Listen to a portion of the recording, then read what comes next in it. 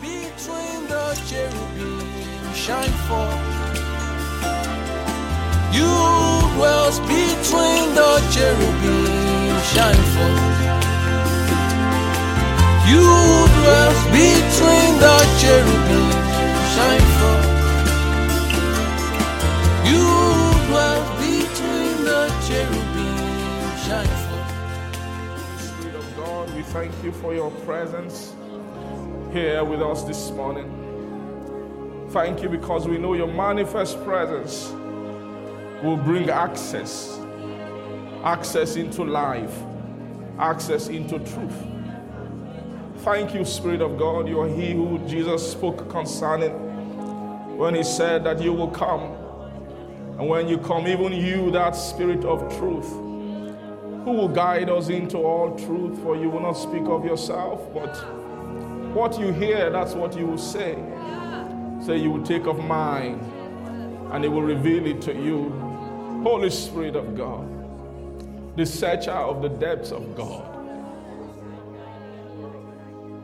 we hallow your presence this morning here in the fullness of your ministry, your teaching ministry, the ministry of unveiling, of revelation, opening, giving us insight, causing the dissension of the divine wisdom, that foreign alien wisdom that is alien to this world and alien to man.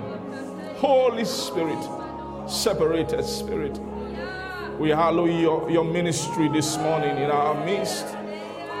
We hallow you, we hallow you, we hallow you, we hallow you, you who lights up the heavens and who burns as a fire before our God. Even the flame of the sanctuary, who becomes the Spirit of God, even in the most holy place, the revealer of truth, the unveiler of secret things.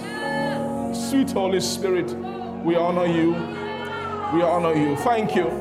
Thank you. Thank you. You're bringing the presence of the Father, the nature of the Son, even bringing us into their love, into their fellowship, the fellowship of their love. Sweet Spirit of God, we honor you. We honor you. We worship you. Thank you for that which you intend to do in every heart this morning. Thank you for your intention to light up the candle again, to unveil again, to cause scales to fall and to cause veils to be torn, to push darkness away and bring about the reign of light, the establishment in understanding, the giving of doctrine, the teaching of the life of the Son and of the Father. Thank you, Holy Spirit. We bless you. And oh, High Priest of God, our own High Priest Jesus, seated at the right hand of the Majesty on high, you who ever liveth to make intercession for us, we worship you, we reverence you, our Master, our Savior, our Lord, and our brother. We worship you this morning. Thank you for your ministry, and thank you. Speak to your Father concerning us. Don't be ashamed of us this morning. Mention even our names, even in his presence, and intercede for mercy to flow. Help us to climb into help this morning, to find help, even grace to help, mercies from the throne that will bring thoughts from the throne. Thank you, our Lord Jesus. We bless you this morning. I ask, Lord, that in this time we have, that come and redeem this time, and may this not be a moment of any man speaking anything that he knows. But we ask that you take this vessel this morning and fashion it, break it again, and shape it again, fashion it again, and make it into your own vessel to speak your very heart and your very word this morning. Thank you, our Father. We give all the glory to your holy name. In Jesus' name we pray. Amen. Praise God. You can have your seats in God's presence this morning. Praise God. Thank you. Can we appreciate the worship team? Let's just thank the Lord for them. They're growing in grace, and you will continue to increase more and more in Jesus' name. Amen. Please just say hello to somebody. Your right or to your left, just give them a holy smile this morning, an anointed smile. Make sure your smile has spirit. Say, I'm happy to see you. I love you with the love of God. God bless you. Amen. Akara la oshta prince, the princess. Esta prananosia ta prahatoli kanaste. Aramaita mahatu makion sutumendio fostupana ave notices sota brata. Aman Santa, Santa, min Santa, im Santa, am Santa. Santa mana of sister pranos. Even to bring you this ministry. To bring you this ministry. Estesto for prahara mastoske. Ebranosia. Thank you. Thank you. Thank you, Jesus.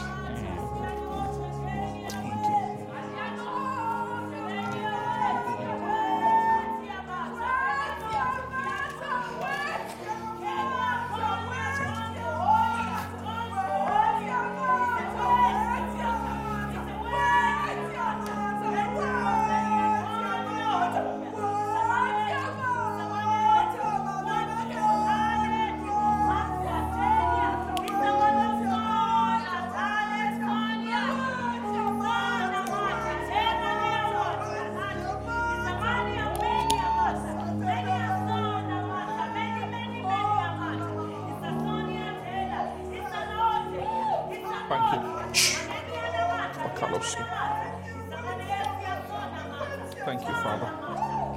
Thank you. Thank you, Jesus. Thank you, Jesus. Thank you, Jesus. Thank you, Jesus. Thank you.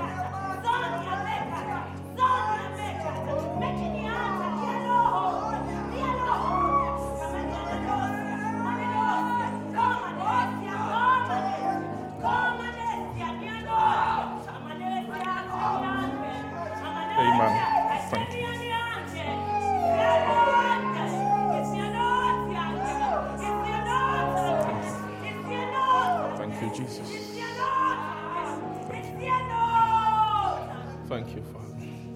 Amen. Talia nosso palia gadoshi paba nosse catelia nata palia vatose. Elle crioso palia namatalia gadodose palia gadoshi palia gadabasse talia radosta. Eli prahate venoso talia gadaboshi calia rabosse prania nota. Eli pra macasun talia da badabadaboshi cata badabadabosta. Eli bra valake talia da badabadaboshi cata badabosi calia rabosta. Elle prehete gadoso palia nakatalia gatalia gatania gamakatalia namata. Efente menosia. It's the calling I have called you to.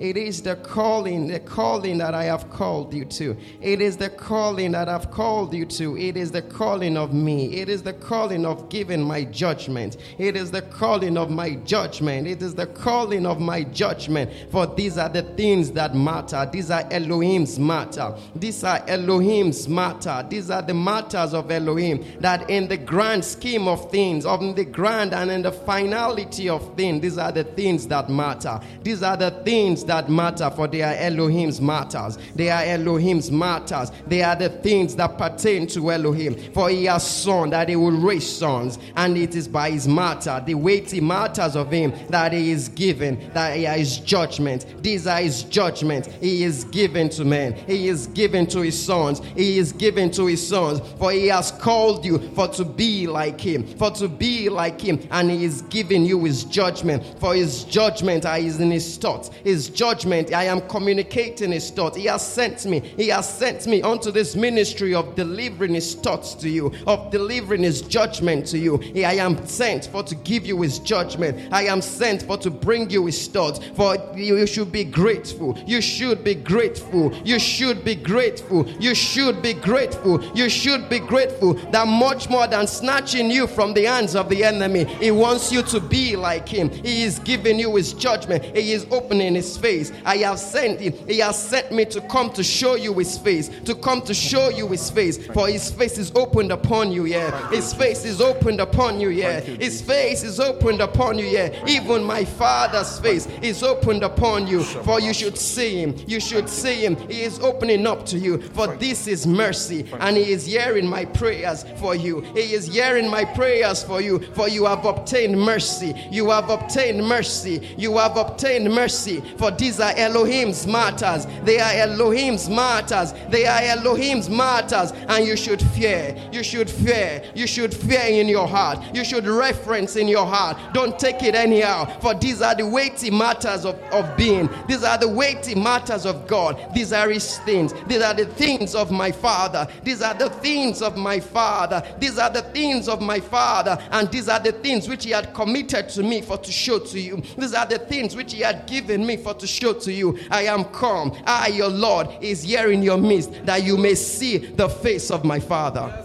Thank you. Thank you, Jesus. Amen. Lord, I pray you help my heart now to arrive at that place of your love, from where you speak, from where you want to speak. Help my heart to catch your attitude, to touch your heart attitude, your heart, your manner, the manner of your feeling towards us concerning what you have to say. Help us, Lord. Help us this morning. We hallow your table, your feast. This is your feast. Lord Jesus, speak to us. We receive your ministry this morning. Minister to our heart. Minister to our heart and bless us. Thank you. Amen. Amen. Praise God. We thank the Lord for ministering to us this morning. Just want to say something about the tongues and interpretation. I know we have some of us who are joining us, who have just joined us recently and might not be as used to this kind of ministry, or this is New Testament ministry, the gifts of the Spirit, praise God, the gifts of tongues and of interpretation. And these are gifts that are given in the New Testament to help the ministry of the word. Amen. So he's interpreting. If you're wondering where is the interpretation coming from, it's just he's not translating the tongues. It's not the gift. It's not the gift of translation. It's the gift of interpretation. So he's not hearing to see what they are saying to translate it. Rather, he's keying into the same source where the tongue came from and trying to pull down the heart of the mind of the Spirit. Amen. So we thank God for such gifts in our midst. Amen. And for the Lord helping us. This morning, let's just see if we can flow. I have a feeling in my heart to just kind of pick it up from Wednesday, where we left it off on Wednesday. We have had an emphasis throughout January, by God's grace, to look at things that have to do with foundation. So foundation is what needs to be in place for other things to rest upon. So it's what you build upon. Praise the Lord. We know that Christ himself is a foundation. Christ is the foundation of God, which we see in the scripture. He says, we know that the foundation of God standeth sure, and let he that name the name of Christ depart from iniquity. Praise God. Well, we know that we are seeing that Christ himself also has a foundation too. And even though you might not be rendered too much in that way, but it's still a foundation, the foundation of the milk of the word, which is the beginning doctrines or the things you begin to learn first by the time you become a member of the family of God, or of the household of God. Are things that have to be in place, which is an introduction to the life of the Spirit. Because Christ, the nature of Christ is a spiritual nature. Christ is the spiritual man. Christ is a creature, the second creation of God, according how the scripture puts it. Praise the Lord. The first there are two kinds of men. The first man was the man after the order of Adam, which is the natural man, which is who God made, which is who we were when we were born, our living soul. But that's the first kind of man. God, after a while, then created another kind of man, which is called Christ. Praise the Lord. So Christ is called the new creation according to 2 Corinthians chapter 5, verse 17. And if any man be in Christ, he's a new creature. And all things are passed away, and behold what? All things have become new. So if any man is in Christ, he is new in the spirit. But the Lord, the purpose of Christianity is to bring that new nature into the soul of man, so that men will not just be natural in their soul, because we've been students of the natural life all our lives before we came into the school of Christ. And in the school of Christ, they have to teach us another man. And so he's talking about, he said, Paul used the word old man, new man, old man, praise God, a lot. He says, put off the old man. And he was speaking to believers. He wasn't speaking to unbelievers. Those who are born again, he told them, put off the old man. That old man is the man in the soul, which has to be put off. So one can be born again, but have the old man still in the soul. Then you have to put it off by what? By doctrine, by learning. And we began to see on Wednesday that the purpose of the milk is to bring you to a place where you can be weaned out, praise God, weaned into the learning of knowledge, according to Isaiah chapter. Let's quickly read that place. Let's just flow any way we can today. Praise God. Isaiah chapter 28.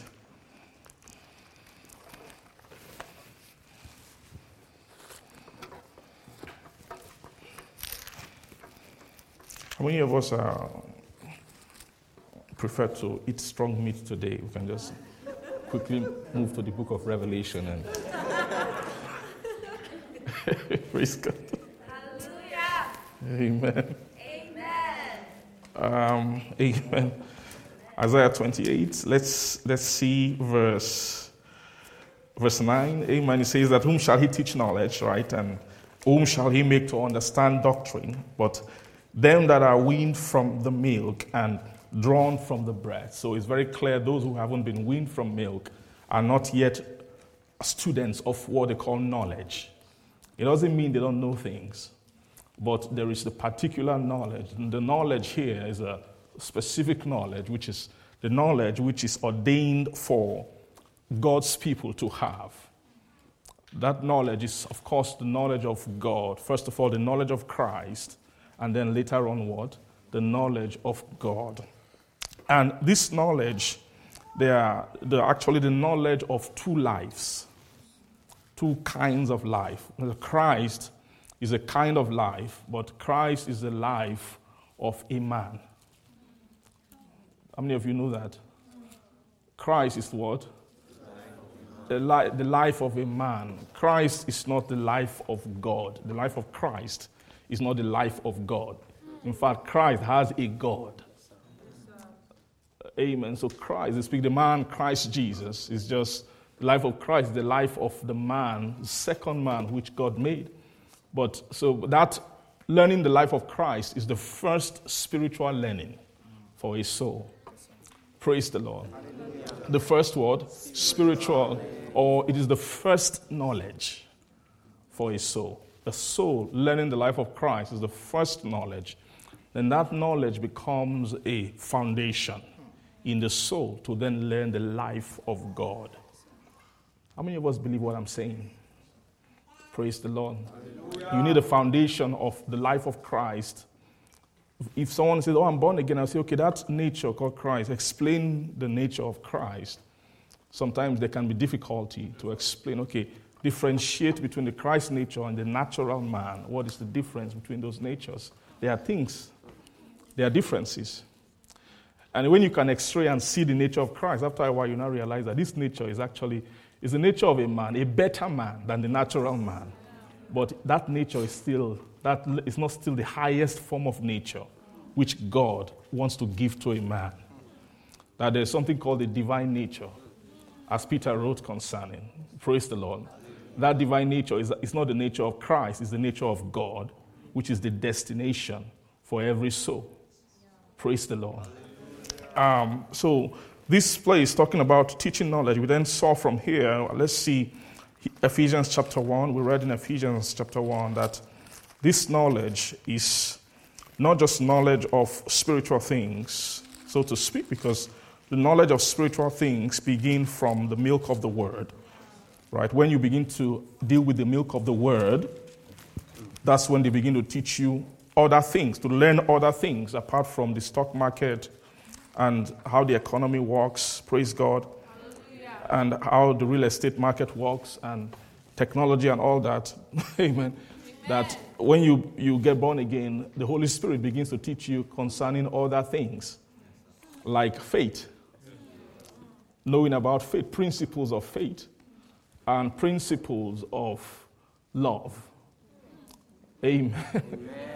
And so we see in Ephesians chapter 1 that after this church had excelled in that knowledge, the first spiritual knowledge, which is the knowledge of what the milk of the word gives to you, Paul then began to say in verse 15 of Ephesians chapter 1, that wherefore I also, after I heard of your faith in the Lord Jesus and love unto all the saints, that I cease not to give thanks for you, making mention of you in my prayers, that the God of our Lord Jesus Christ, the Father of glory, may give unto you the spirit of wisdom and revelation in the knowledge of him. I love this.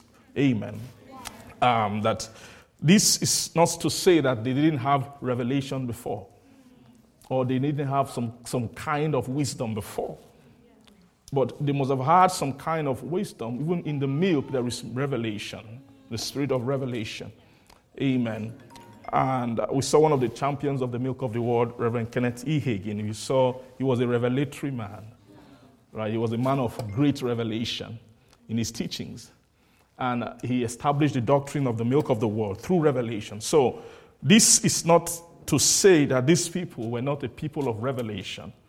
But what they didn't have is a kind of revelation which you bring to people which have been weaned from milk. And so it's the revelation that has to do with the knowledge of him. Not the knowledge of things, but the what? The knowledge of him. So you see here that he should give you the spirit of wisdom and revelation in the knowledge of him, then a colon, the eyes of your understanding. So when this spirit begins to operate in you, what will happen to you is that the eyes of your understanding will begin to be what? Enlightened, that ye may know. Amen. That you may know what is the hope of his calling and what the riches of the glory of his inheritance in the saint is. Praise God. Now, when you speak concerning this calling, so the first thing that he said you will know is what you call the hope of his calling. And in Romans, you want to see what is this calling. Let us see the book of Romans,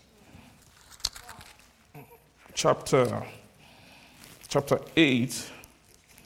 Romans chapter 8, amen. So when he said this calling here, his calling, say his calling. So his calling is not someone feeling called to be a minister of the gospel. That is not this kind of calling. We're not talking about calling to do ministry. Ministry, and being a preacher and all of that, those are also callings. God can call someone to be a minister, but that is actually an earthly vocation. I mean, if you realize that being a pastor is not, when you go to heaven, after this place, you don't need pastors like that there anymore. So ministry fivefold and all of that is actually it is an earthly vocation to accomplish a spiritual, a heavenly purpose. But the craft of the vocation itself is actually earthly. Amen. Even though it has its own separation because of what you're meant to deal with.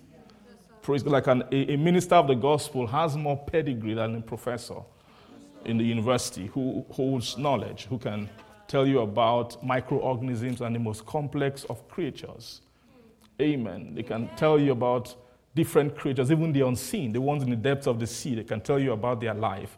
And people have studied far and wide, but they have a lower pedigree than a minister who just preaches the Bible. Why? Because the minister is a professor or something higher that talks about the knowledge of God. So it's very clear the knowledge of the Creator is higher than the knowledge of creatures, no matter how seemingly advanced the creature is. But we don't respect ministers these days. Why? Because, we feel like they just collect tithe and offering and all that. They just want to. Amen. And some people have gotten angry with them and blasted them. And amen. It's not fashionable to be a minister in this day. Praise God. Because ministry is seen like almost like a backward thing. Religion and all of that. But those days will soon be over. Those days will soon be over when men begin to see the futility of earthly pursuit, like Solomon did. He said, vanity upon vanity, heap them up. He said, all is vanity and vexation of spirit. Amen. And there will be a time upon the earth when the knowledge of God will have premium again, and people will realize, amen, that there is salvation in God. Amen. So concerning this calling, of course, is a spiritual calling. Let's see in Romans chapter 8 from verse 29, verse 8 verse 29, it says, for whom he did foreknow, that he also did predestinate to be conformed to the image of his Son. Now, from verse 8, let's go back to verse 8 to see what they're talking about here. I don't want to go back too much, but let's see 27 because of time. It says, he that searcheth the heart knoweth what is the mind of the Spirit, because he maketh intercession for the saints according to the will of God. So this is actually a conversation concerning the will of God and concerning what kind of intercession the Spirit, amen, makes or is made by the Spirit. It's actually an intercession concerning what? The will of God. And then he's now beginning to expatiate concerning this will. He says that we know that all things work together for good to them that love God and to them that are called according to his purpose. So you see that purpose and will are almost like the same, right? The purpose is the will. It's the same thing. Is there a difference between the purpose and the will? There's no difference, because purpose is talking about the will of an author or someone concerning something. Right, that's the purpose of a thing. It's the will. So he's talking concerning the will of God. And verse 28, so he says that all things work together for good to them that love God and who are called according to what? His what? Purpose. Verse 29, for whom he did foreknow, that he did predestinate to be conformed to the image of his Son, that he might be the firstborn among many what? Brethren. So whom he did foreknow is talking about anybody. That's all the people who God has foreknown. Foreknowledge of God. It's actually foreknowledge according to the will of God. So he's trying to x-ray and look at what is God's inward intention. That when God sees a soul, God can look at a soul, and God can, in his heart, that thing called, in God, there's no difference between will and love. Right? In God, love is the mover of God. God moves by the force of love. Love is actually the propeller of God. In fact, they say God is love. Right? So, and of course, anything is a summation. Every living thing is a summation of his will. So the summation of God is his will, and God's will is love.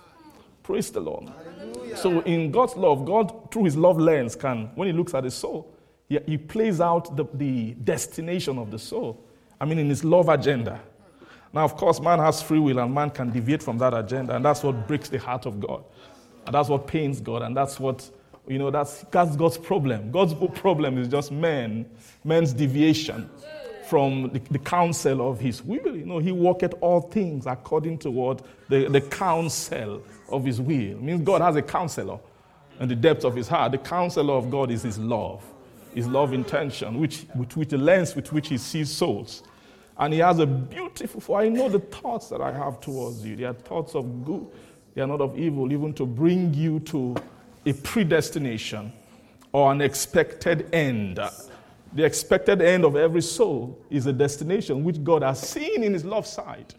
That which God has, that lovely, beautiful destination. Amen. Praise the Lord. Hallelujah. Do you know that your soul has an end? Your soul is journeying somewhere. Even if you look at it, let's say you look at it not from God's own love eyes now, from your own eyes. You can tell your soul's journey, maybe from when you became more conscious, the youngest memory you have of yourself. Think about your level of comprehension at that time and what was inside your soul at that level. You can see that you have been journeying by knowing things, accumulation of things, that there are things your soul was not capable of when you were very, very young, that it's now capable of by virtue of interaction in this world, like living.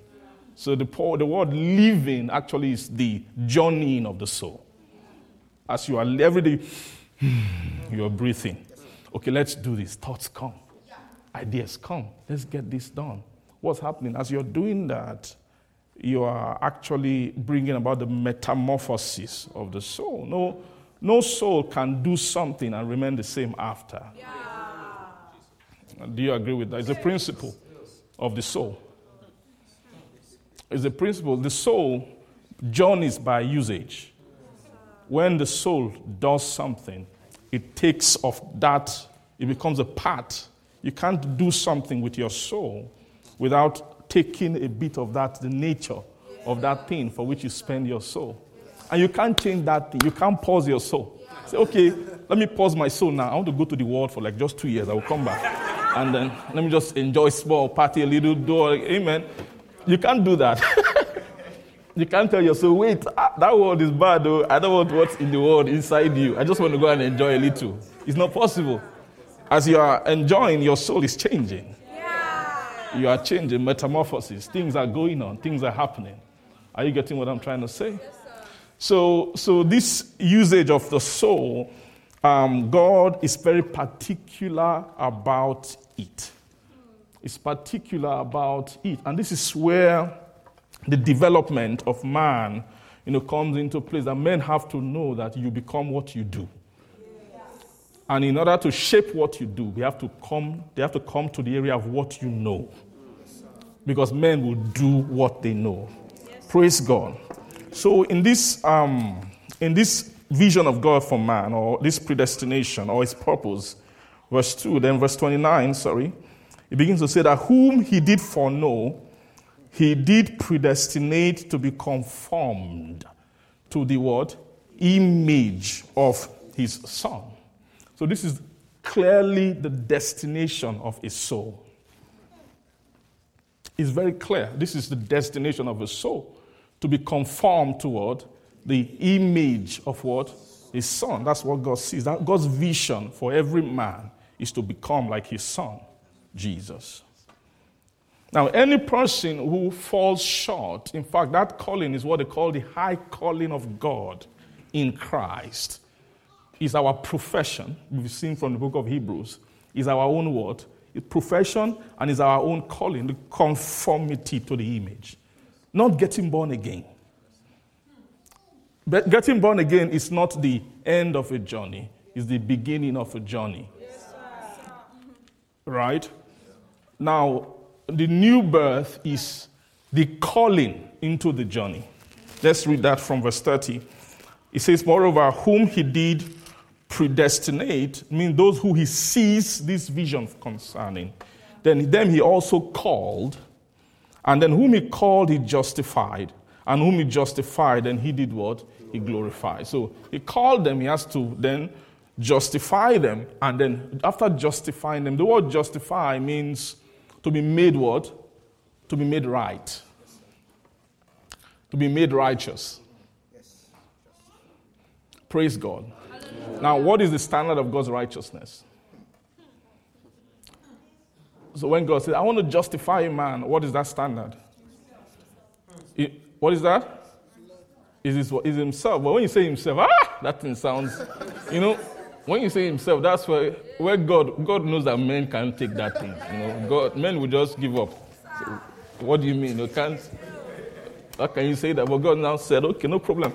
I want to raise a man like you, who will be born on the earth like you, who will drink milk like you and run around naked sometimes and, and amen. Let me not say all the other things. Praise God, like kids do. That's Jesus, right? He did all those things, and I want to raise him from among you. And then I want to do in this man everything. So that when I raise him up, no man can have an excuse. Do you understand? So God didn't just come and say, okay, hey, be like me. God had been saying that from a long time. Old Testament, the Jews were oblivious, clueless concerning God. In fact, after a while, when God came down raw physical manifestation on the mountain of Sinai, all of them ran away. They said, God, we're not interested in all these things. Moses, please, you are God's friend. Please go for us. Hear what he has to say. After hearing, come and tell us. So God realized that, you can't come raw like that. Men will take off. Praise the Lord. Men will do what? Take off. Some of us, the kind of manifestation of God that our foolish natural mind feels we need. It's not what we need, Is an unbeliever say, no, I'm an atheist, there is no God. If God is there, show yourself. Come out. Amen. Now, that is an excuse. God already has done it before.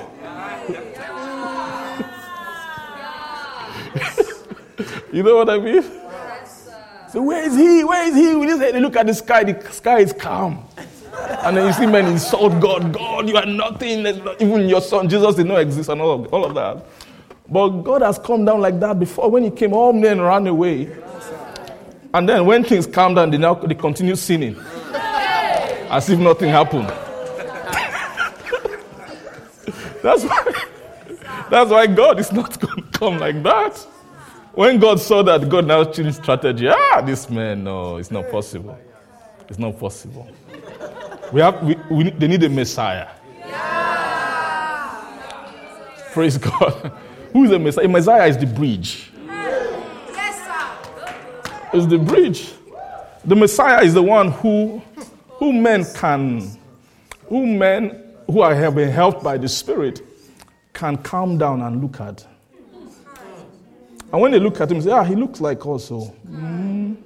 He even eats, he drinks. That's what they were watching him. Those his disciples, they would say, this guy. And then he's saying, I am the Son of God. I am he who came down from heaven. I am the bread, amen. As I'm seeing my Father, I see him do, that's what I do. Very outrageous statements. But they look at him, he goes to the toilet, he eats. And are you seeing what I'm saying? That's a bridge for you. Yes, sir. Awesome, wonderful.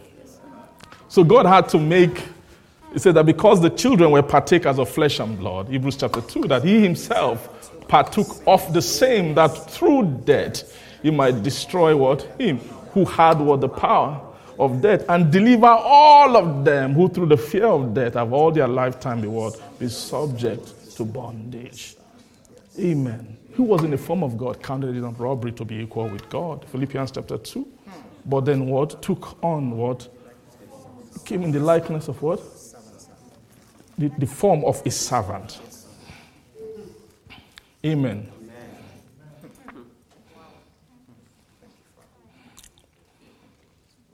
Praise God. That's the wisdom of God. So when you see Jesus, that man Jesus, who right now is a man, he's sitting right now at the right hand of God. And he will never stop being a man. Forever he will be a man. Forever. There will never be a time when Jesus has now left, no longer a man, he has gone back to the eternal past Logos formation. No. He's a man. Praise God. He's a man. He's an eternal standard of God. That when they see him in heaven, no man has an excuse. Anybody who feel you have an excuse, God, you are God now, I'm just a small man, what can I do? I can't learn you, I can't be like you. May we never be that way, because Anybody who takes that position, when you see Jesus, you'll be ashamed. You know, there's a kind of mind, it's a religious, I don't know if it's religious, a kind of mind, is a mind that sees the things of God as impossible. Yes, sir. That sees the standard of God as impossible. Amen. But you now realize that it's not actually impossible. That day you now see it's not only Jesus, so that even there are other guys too. You now see men like John there. John the beloved, in that same standard, with that same nature, with that same image. What image? The image of God in them.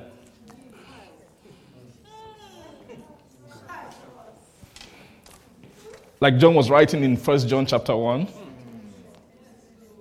that which we have heard, which we have seen, which we have looked upon, which our hands have handled, of the word of life. It wasn't talking about some, that thing which God said, that thing which we have claimed by faith, that will be one day. No. Which we heard, which we saw, and we looked upon. They were not afraid of it. Looked upon it. What were they looking at? They looked into the perfect law of liberty. And it's not a forgetful hearer, but it's a doer of the work. That same shall be blessed in what he does. The perfect law of liberty is the perfect law of God that can unshackle man from all his bondages and everything that ties him down to the natural, to the carnal nature. Amen. So they looked upon it, and then our hands have handled concerning the word of life. And so these things do we then declare unto you, so that you also might have fellowship with us. Our fellowship is with the Father and with His Son, Jesus Christ. Fellow means they are fellowship, like in school. They are fellowship of a knowledge. Yeah. The knowledge of what? The knowledge that builds up the image of God. Are you seeing what I'm saying? So you see, not only Jesus himself has company. In fact, let's read this Romans chapter 8. Let's see the reason for this in verse 29. The reason for the conformation, why God wants people to be conformed to the image of the Son, is, look at the end of verse 29, that he might be the firstborn among many brethren. The first among many. So that everything Jesus became, he should be the first among many.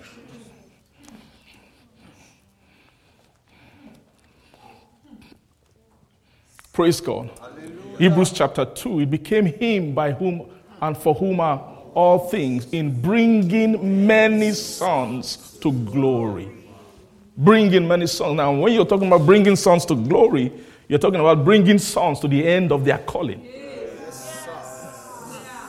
Right? You said that the calling is at the beginning. There's the end of that calling. Praise God. In verse 30 here, it says, moreover, whom he did predestinate, that them he also called, and whom he called he justified, and whom he justified he did what? He glorified. So this glorification is the end of the calling, right? Which is, that glorification is where he wants to bring many sons to, so that they might become what? Also brethren. So he might become the firstborn. So the word firstborn we're saying last time is also the captain of our salvation. Hebrews chapter 2, right? To make the captain of our salvation perfect, in order to bring many sons to glory, he made the captain of our what? Salvation perfect through suffering. Amen. Amen. So that captain of our salvation, what is this salvation? So salvation is the journey to glory. That's what I want us to see. Yes, sir. Wow. The salvation of a soul. Yes, sir. Is the bringing of a soul. What is glory? Say, what is glory? Just coming wearing something that's shining? No. Glory is talking about the reward that God puts on his soul that is approved before him. right? A soul that is approved. The word approved soul means a justified soul. A soul that is justified means this soul has no fault. Praise God. Let's read. I'm just saying everything we all know. That's just we were flowing this morning. Is it okay to just be reviewing? Do you like them? Yes, sir. How many of you guys still meditate on all these things and they make you glad? Let's see Ephesians chapter 1. Amen. See, in Ephesians 1, you see the same concept of calling. Praise God. Thank you. Glory to your name, Jesus. Let's see Ephesians chapter 1. As Paul, an apostle of Jesus Christ, by the will of God, to the saints which are at Ephesus, and to the faithful in Christ Jesus. So, in this Ephesians 1, that's where later Paul began to pray for them that the eyes of their understanding be enlightened and all of that. But that was verse 15 where he started that prayer.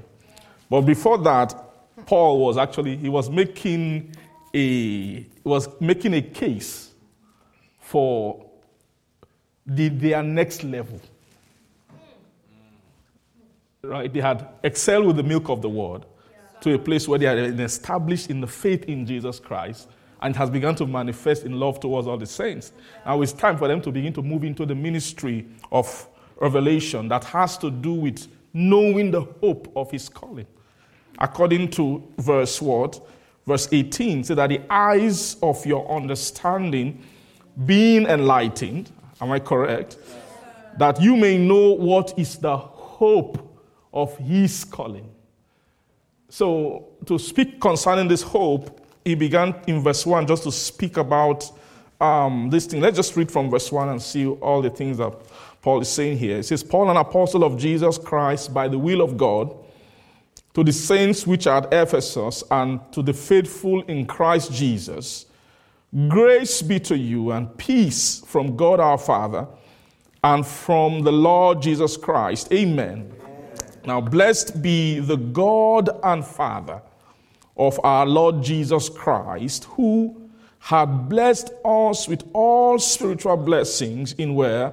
In heavenly places in Christ. All spiritual blessings.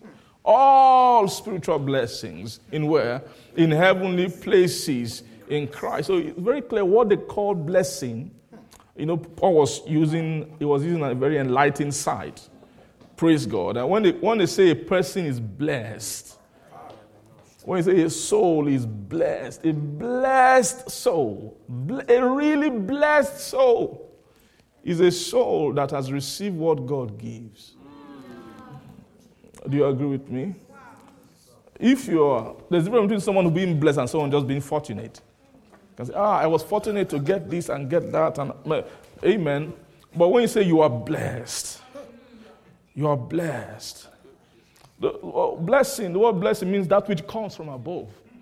That men cannot gather themselves and plan and organize and strategize. After they strategize everything, what they have can't meet up the gap.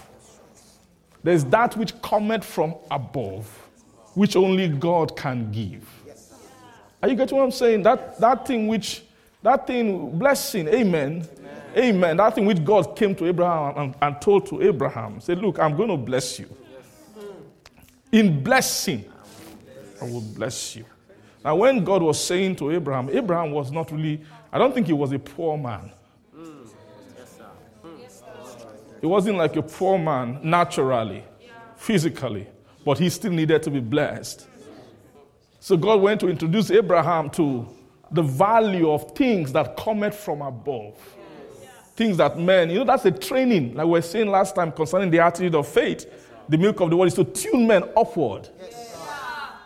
To tune men upward, to make men realize that, look, man, there are things that cometh from above. And that attitude is what the world wants to kill in men. The world hates it. There is a hatred in this world concerning men who look upward. Rather, the government wants you to be your God. They stand here and say, okay, what is there that your God can do that we cannot do? We will do it. Tell me, is it your health care? We'll take care of you. Even if you don't want to work, we'll still be sending you money.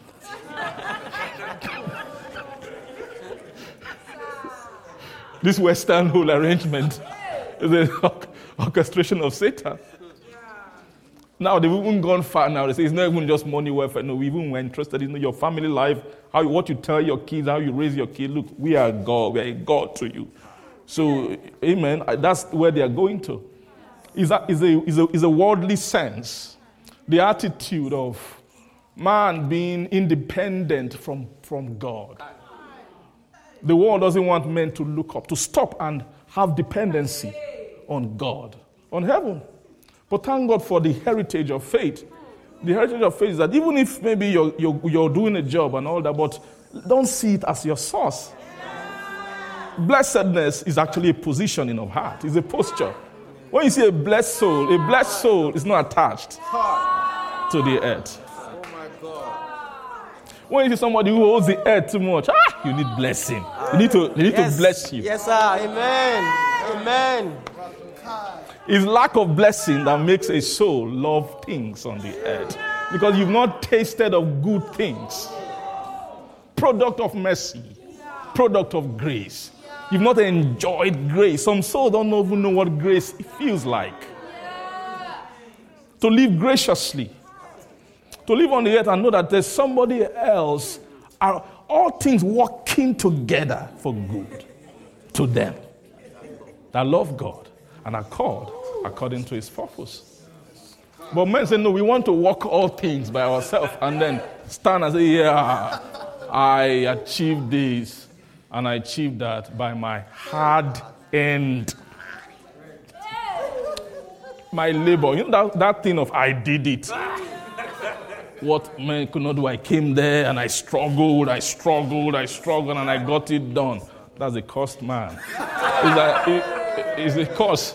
That's the lingo of curse. Praise God. Like Adam was enjoying blessing in Eden. Enjoying blessing. Until God said, because this thing you have done curses the ground for your sake. That's why I said, okay, from now in the sweat of your face shall you eat bread. You see that thing of sweating. My hard-earned labor is a curse.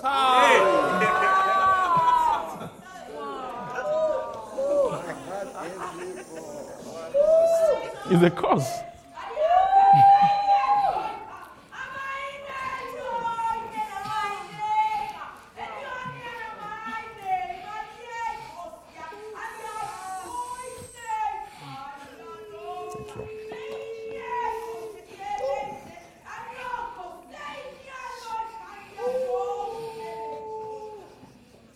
Thank you. Shabaranoskesio soprato.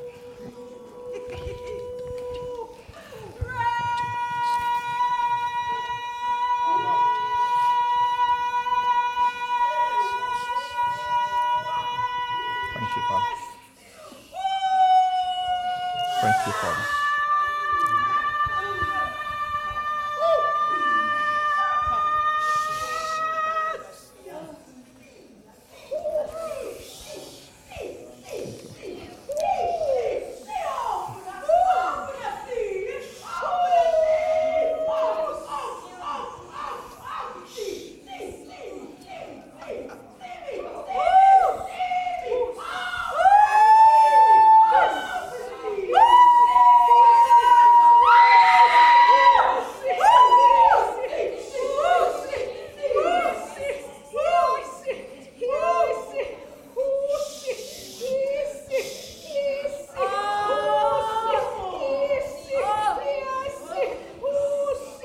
Thank you, Father. Yes. Thank you, Jesus. Thank you, Jesus. Thank you. Thank you, Jesus. I've come to bless. I have come to bless. I have come to bless. Even me who is blessed of the Father, in me who is crowned with the blessing of the Father, me who is the fullness of my Father, I have come to bless. I have come to pour my blessing on you. I have come to pour my blessing on you. I am calling men blessed. I am calling men blessed. I am calling men blessed, for the definition of blessed is being redefined. I am redefining what it means to be blessed. For blessed is he that sees me. Blessed is he that longs for me. Blessed is he who sees me. For I am coming to give you sight for to see me. For your sight determines and defines your blessing. I am giving you my sight that you may be blessed. I am giving you my sight that you may be blessed. I am realigning your gaze that you may be blessed. For I have said, blessed is he who delights in me. Blessed is he who delights in me. Blessed is the man who flourishes because his source is in me. His dependency is in me. His trust is in me. His all is in me. That is a blessed man. A blessed man is he who sees nothing else but me. A blessed man is he who stands in me and stands no confidence in nothing else. I am the blessed man, and I have come to confer a blessing on you. I have come to give you sight for to see blessing, for to see blessing. For what shall it profit you if you gain the whole world and you have not me? For you are cursed indeed. For I am the blessed man, and I am the blessing. I have come to bless you. Oh, thank you. Hey, thank you, Jesus. Thank you, Father. Amen. Amen. Amen. Amen. Amen. Thank you, Jesus. Thank you, Father. Thank you, Father.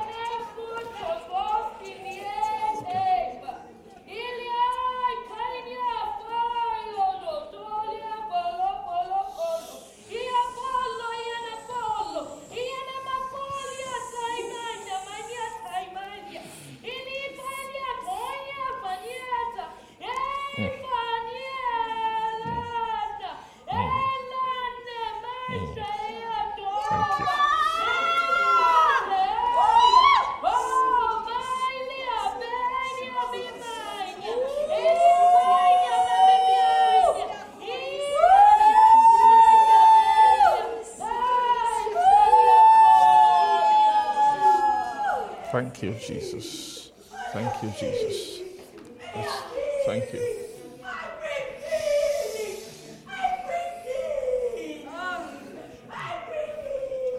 Amen.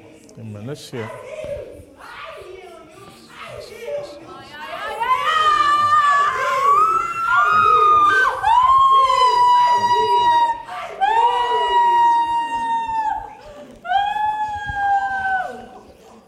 Talia Masita Bagadoshi Vapatalia Noste Pretatalia Sopetelia Namashita Vagadoshta El Libra Hata Vayagada Vazonto Bodoshi Kalia Dase Palia Nate Eprese Ketelia Note Palia Satadadosa. A blessed man is me. A blessed man is me. Me blessing is here to bless you. Me here to bless you. Me, I am here. Me, Jesus. I, Jesus. I, Jesus. Even I, Jesus. I, Jesus. I am here for to bless you. I am here for to bless you. I am here for to bless you. I am here to bless you. I am here to bless you. For every other thing that blessing never perishes. Blessing never perishes. Everything that perishes is cursed. For I am blessing, and I have come to bless you. I have come to bless you. I have come to bless you. For my blessing starts in the person of Christ. It starts in the blessing of Christ. For Christ is my nature that I have made to bridge the gap. For to bring you into even blessings that your eyes cannot behold, that ears cannot hear, that will walk upon the earth, and men will call you blessed.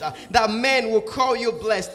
For and the heavens will call you blessed. For I have come to bless you. I have come to bless you that you may not perish. The reason why men perish is because they are not blessed. I have come to bless you that you will not perish.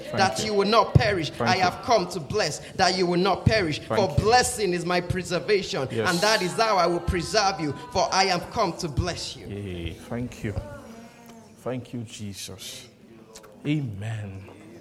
Amen. Amen. God wants to bless us. God wants to bless us. God wants to bless us. I love he said blessing is preservation. It's preservation. Any soul that's not blessed will not be preserved. Because the only thing that can preserve his soul comes from above. There's no knowledge in this world that can take care of the soul. All the programs, look at all the government programs, all the programs that in the society, all the best they can do is position you to have a good income and to take care of your outward man. Have you ever seen a government program of soul development or salvation of the soul program? They don't even think about it. They don't even know what the soul is. Talk less of. When you try to talk about the soul, they shut it down, forget about the soul and all that. Let's help the outward man. Amen. Well, Paul said, even though my outward man is perishing, but my inward man is what? Now, what renews the inward man? That wisdom, that power, is it on the earth? Can you find it anywhere? It's blessing. Coming down from where? Coming down from above. Praise the Lord. I love this issue or this subject of blessing. This is actually what God wanted to teach Abraham. God, at the point he made mistake, when he went to naturally produce an heir for himself, God said, no, you've not learned the lesson. You've not learned the lesson. That it's not about you having a child. Are you getting what I'm saying? It's about, because I want to produce a legacy on the earth. Because when God found Abraham, he said there was a time when God wasn't coming to men anymore. After men had fallen short in chapter 6 of Genesis, that happened, Noah's season. Praise God. Then later God found Abraham and began to talk to him about, I want to create another legacy upon the earth. Apart from men just living naturally and looking downward, I want to create a legacy of faith, of a soul that can be fashioned to be blessed, to receive things from heaven and from above. Are you getting what I'm trying to say? Check all those patriarchs, like you see Abraham, Isaac, and you see Jacob. Those were the men who God used to entrench the legacy of faith upon the earth. Say, out of you I will bring forth a tribe through which I will do my work in, but they will be an upward people, not just a natural people. There will be a separated, different people from upon the earth. A nation that looks upward. Praise God. I love Abraham. Look at everything. Thank God that God was able to help him to prevail. Then God got to Jacob, who was the generation that God wanted to use to birth the nation physically. Amen. And you saw his nature. When it was time for Isaac to bless, so the other one called Esau on the other side, who had no concept of blessing. He had no value for it. He had no use for it. Wow.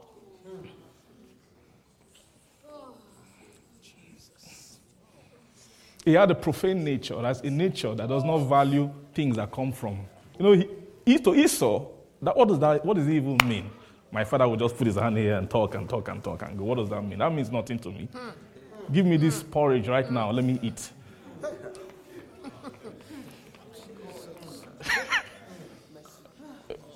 That's the sort of men these days.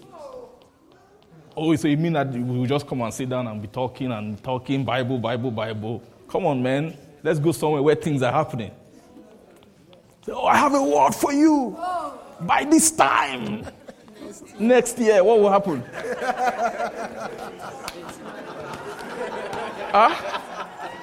Sorry, I'm not making mockery. I don't know why. I'm just trying to get, please, I'm trying to get the point home, okay? I'm not mocking anybody or anything, because everything is mercy. Yes, I think I was saying last time, like, all of us who could have been born in a Muslim family, in the Arab world, there's no chance we might ever know God. So it's not by any man's strength. You know what I mean? But we are talking and speaking under the mercy of God to bring the knowledge that God wants us to have. That someone can have the whole world, but he's not blessed. All your greatest desires naturally can happen to you, can come to pass, and yet you are not blessed. That's one thing you need to understand. So Esau had a profane nature. He sold his birthright. What does it even mean, birthright? You know what that birthright was? That birthright was the spiritual. God was flowing in men. Like even in the loins of Abraham, at a point he said that that Levi paid tithe in the loins of Abraham. It means that there was a spiritual connection, to his offspring. He was passing down a legacy of faith. And Esau said, I don't really care about all these things. I just give me natural food. But look at Jacob, what he did. You say, Jacob cheated, but it's a religious mind that thinks that way. That to God, what Jacob did was righteous.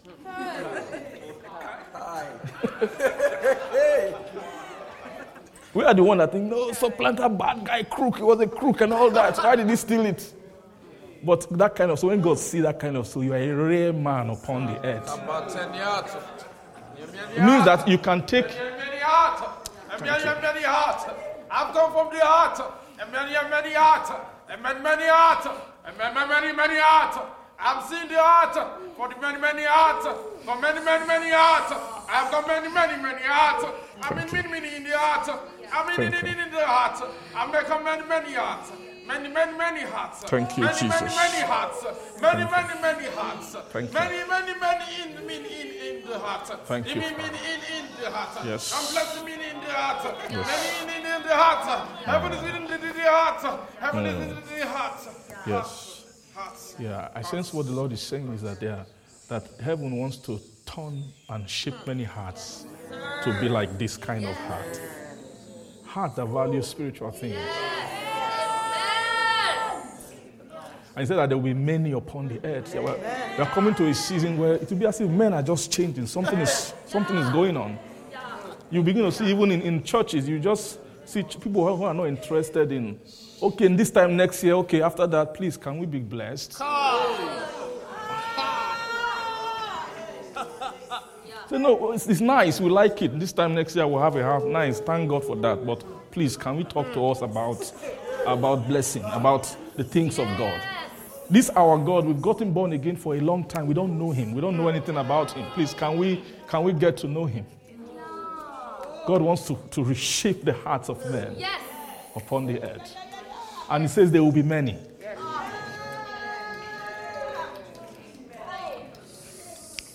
Praise the Lord.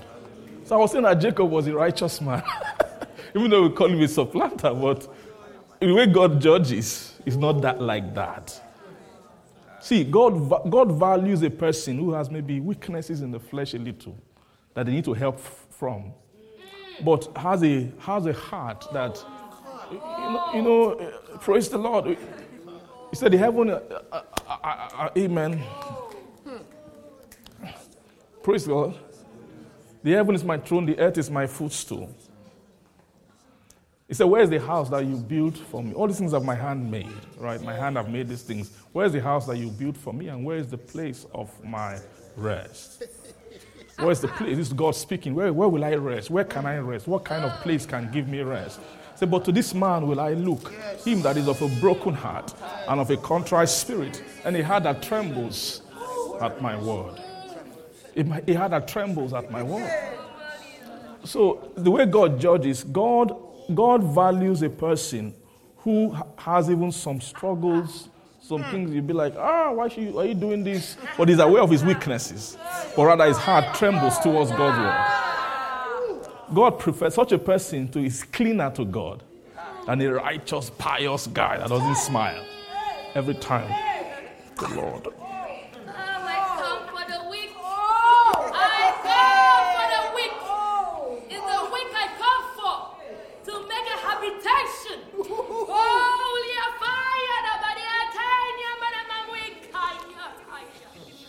Amen. Thank you, Jesus. Let's take this. I believe the Lord wants to say something. Libra Satania Nama Fatalia Gadabosote Begenata Eprasefeti Epresefe Mekatalio Sopalia Nata Epriasepala Bababanotia Katevontia La Patalia Sapali Genoshta Elipra Atava Malito Ekriate Ventisto Paliatania Elikata Pantolisa Pantia Lemeke Pantia I make my pants, yeah. I make pants, yeah. I make a pants. I make my heart pants, yeah. My heart's pants for men. My heart's pants for men. My heart is panting for men. I am panting for men. I am panting after men that are longing for me. I am panting for the men that are longing for me. I am panting for men that are looking for me. I am panting for men that have no strength in themselves. They take no pride in their things, but they come under and they just say, Lord, help me. Those are the men I am looking for. For these things, there are men that are wise on there. There are men that are prudent. There are men that are great, but much more they are small and tiny and foolish to me. For I look for the babes. I look for the babes. I look for those who have no strength in themselves, who look up to me. For that attitude of just looking up is all I long for. The attitude of willingness, of looking up, of Jesus. Changing the gaze, of changing the gaze, looking up. For I raised men for to look up, but now men look unto themselves. I say, look up. I say, look up. I say, look up. It starts from looking up. It starts from the heart. For that is all I'm looking for. It is the hearts of men I look for and not unto the outward. I judge using the hearts of men. Amen. Amen. The Lord wants to raise people who are rich in their heart. Well, who are not just rich here, who are rich here. You take riches of the heart to esteem spiritual things higher than the natural. The mind will tell you, these natural things, you need to get this and get this. This is what makes you successful. The mind will say that because the mind is flowing with the world. But the heart, when someone is rich at heart, someone can sow the natural to get the spiritual. Praise the Lord. Jacob, I was saying concerning Jacob, right? So you see a religious who prays every day, prays morning, evening, fast for 40 days regularly, but cannot deny natural things. Cannot, like Paul said, like all these natural acquisitions, I count it all dung for the excellency of, let's see that place. Amen. Shamalata stepreheleski haza. Say excellency. Excellency of the knowledge. Christ. Thank you, Father. Master to pronounce. The Philippians or Colossians? Philippians chapter 3, right? Philippians 3, if you are there, say amen. Amen. Glory to your name. Philippians 3, I'll just quickly read from verse 1. It says, finally, my brethren, rejoice in the Lord. To write the same things to you, to me, indeed, is not grievous, but for you it is safe. I allow word rejoice in the Lord. To me, it's not just saying be joyful now, be happy now. It's talking about find rejoicing in the Lord. Find, what makes men joyful are things. The natural man, what makes the natural man joyful is any kind of thing that gives a promise of some kind of gratification in the flesh. Anything that gratifies either his pride or his lust, what he wants to have, or something that beefs up his status. You see happiness in the soul. Well, Paul is saying, look, I want to give you a counsel. Rejoice in the Lord. Rejoice in the Lord. For someone to rejoice in the Lord, you must be surrounded by his thoughts and by his things. In other words, you must have content. When I say the Lord, it's not an abstract thing, the Lord is there in heaven. No. We're talking about having been surrounded by revelation concerning his person and his nature. You begin to behold the beauty. David said, one thing have I desired of the Lord, and that will I seek, that I might what? Dwell in the house of the Lord, to behold the beauty of the Lord, and to inquire in his temple. This was a king. This David was a king, remember, I have to know what I'm talking about. A king in those days is not like a president today. A king owns everything. I'm sure David, you will find him, you are likely to find him more in the temple than in the palace. That was David for you. He just said, I want to behold the beauty. I want just to behold what? The beauty of the Lord. Amen. So to behold this beauty, where does beauty come from? Beauty actually comes from knowledge. Knowledge is what the revelation, bit by bit, begins to raise an image in the heart.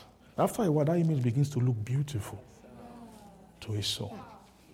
Amen. So in such a thing is what men should rejoice in. Rejoice in the Lord. To write the same things to you, to me, is not grievous, but it is what? Safe.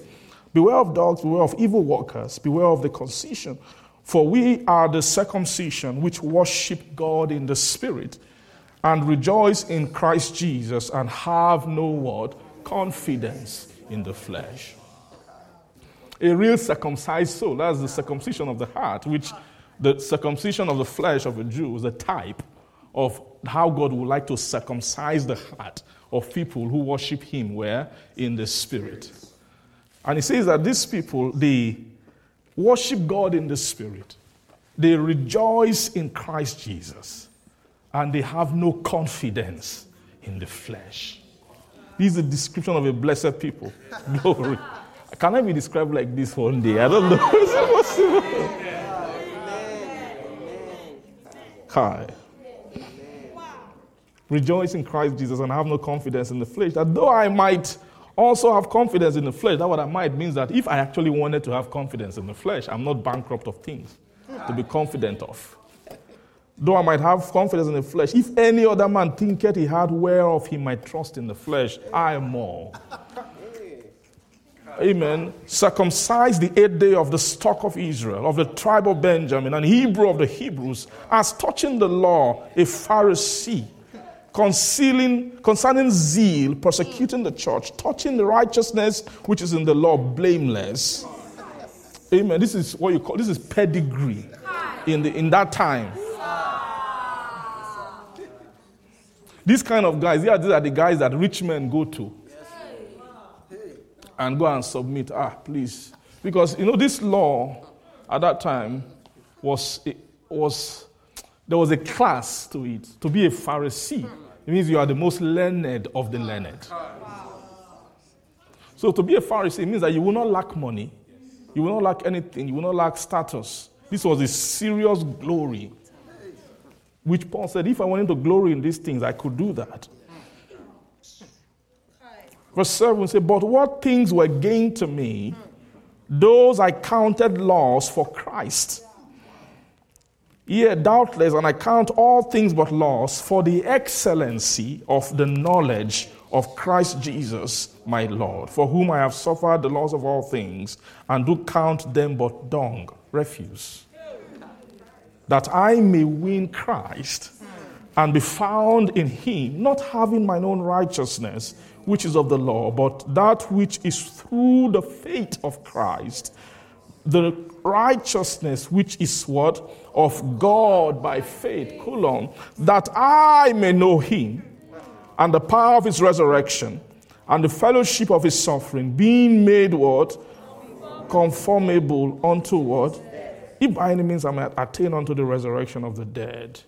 Not as though I had already attained, neither were already perfect, but I follow after, if that I may apprehend that for which I also am apprehended of what? Of Christ. He says, brethren, I count not myself to have apprehended, but this one thing I do, forgetting those things which are behind, and reaching forth unto those things which are before, I press toward the mark for the prize of the high calling. Oh, are you seeing what I'm saying? Now, when Paul was speaking about this, he's not talking about apostolic ministry. He's talking about the inward journey. You see, he keeps talking about, I may know. He's not talking about that I may preach him and witness him and get all the souls born again. He's talking about his own intimate journey of knowledge. That I may know him. That I may know him. That I may know him. The power of his resurrection and the fellowship of what? His suffering, being made what? Conformable to what? To his death. I think this is the conversation of a blessed soul. A soul that has been helped out of the mundane concept, the wretched concept of just natural living. He has been helped to esteem the things that are spiritual. He has been helped to savor the things that be of God and not the things that be of men. Praise the Lord. Hallelujah. So this is the kind of attitude I was talking about the patriarch like Jacob that he had.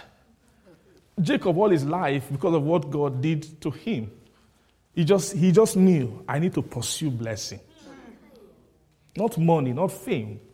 I just need to pursue blessing. Amen. It was the heart of the pursuit of blessing that when he laid his head on that stone and began to see, began to perceive, hey, there are angels here. There's an angel here. If it was Esau would never know that anything is going on. It was the quest of his heart. He was more tuned towards what? Spiritual operation. Discerning.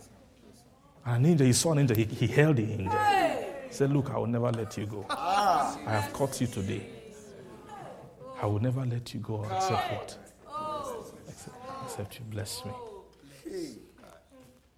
Now, the way you know that that blessing was talking of, we pray that prayer, I will never let you go unless you bless me. And when we are praying for what? Our natural things. But that's not what he was praying for. Praise God. Because if that's what he was praying for, then maybe the angel would just do like this. Cars will appear, horses, men, all kinds of things. But no. But rather, it was a change of his name that was actually had to do with. Name was not ordinary in those times.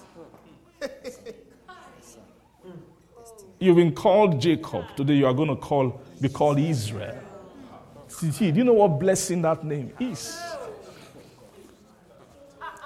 They called his name Israel. See, let me tell you, Israel. Do you know the meaning of Israel? What's the meaning of Israel? What's that? Someone who wrestles. Israel means he that wrestles with God.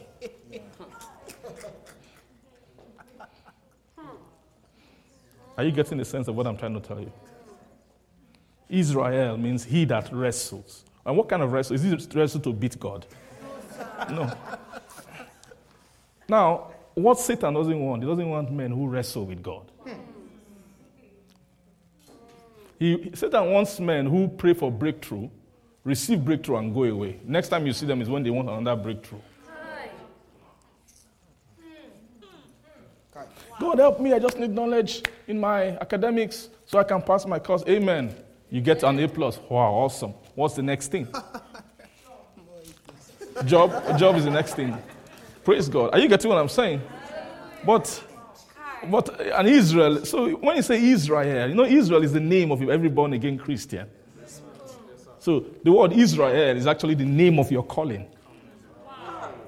When they stamp your soul, when they raised you from the grave, this is an Israel.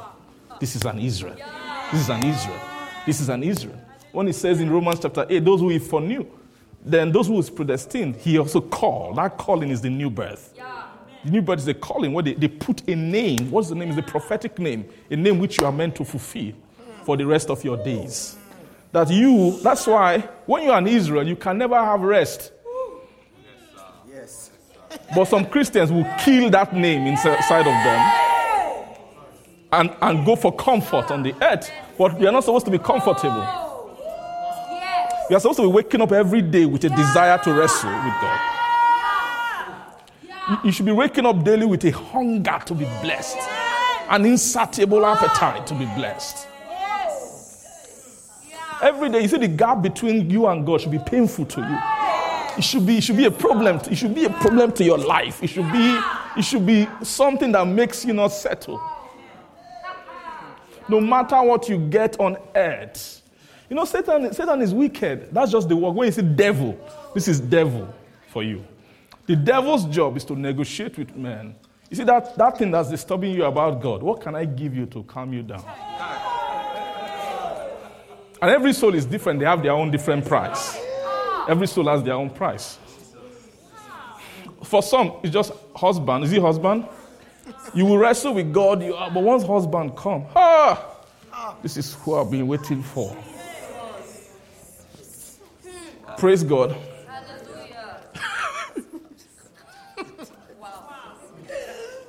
A wife.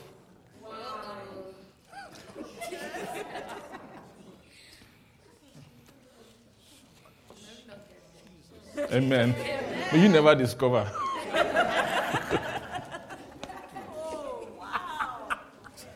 For some, it's ministry.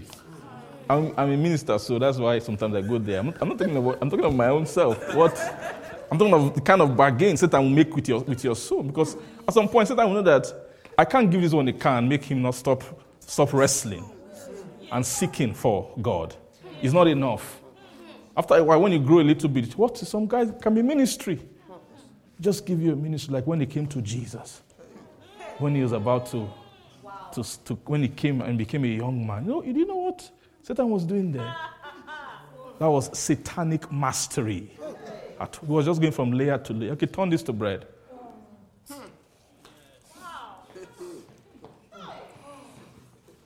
Turn into bread. What's the meaning of turning to bread? Reduce your... You know what I mean? Because Jesus was a man of the Spirit. He was a man of leading. In fact, how did he get to the wilderness? He was led by the Spirit into the wilderness to be tempted. So it's not that there's not something wrong with turning stone to bread. After all, Jesus actually at some point brought bread out of nothing and fed 5,000. So it's not like it's evil to bring out bread from the Spirit. But I believe at that time it was not the order to do so. To quench his hunger at that time. So that's one level of temptation that he brought to him. After a while, cast yourself down. Those things are deeply spiritual. They have to do with the things that gratify the flesh. Now, if Jesus casts himself down and then the angel bears him up, what would that thing feed? Is a pride on the inside. Just test this thing. They wrote it in the scripture that it will bear you up and all, lest you dash your foot upon a stone. Don't you want to taste whether it's true? And I'm sure maybe before he said that, he is Son of God. Before that time, before that temptation, heaven has just opened not long ago. And dove had come down and said, with voice, "This is my beloved Son." The moment where you are most vulnerable is after an encounter. God.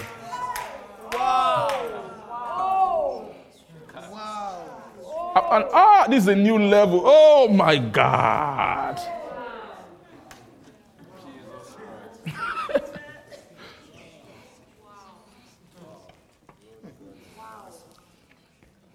Then the ultimate one, it took him in the Spirit to a great mountain and showed him all the kingdom of the world and their glory. He said, all of these things would I give to you, all their glory, if you just bow down and worship me. I keep saying that you can never know what temptation that is. What Jesus saw on that mountain. You don't know. What does it mean, all the kingdom of this world? Now, I'll give you an example of, they just give someone a little money. And before you know it, fire just comes down.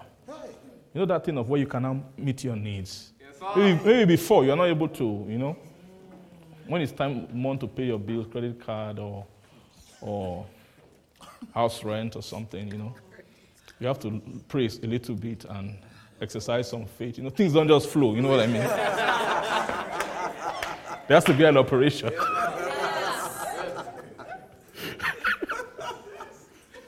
Amen. There was a time when having money in my account was a strange something, you know what I mean?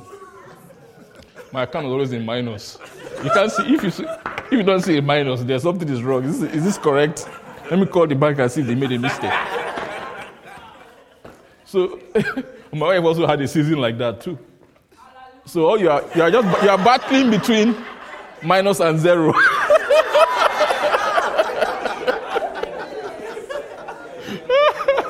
So, in that kind of season, it's easy to wrestle with God.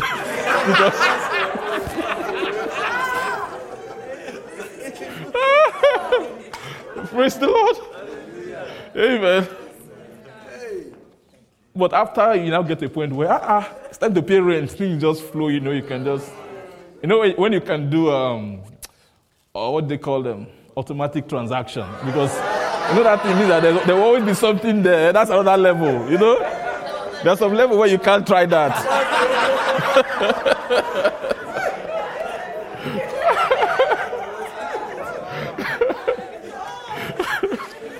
Amen.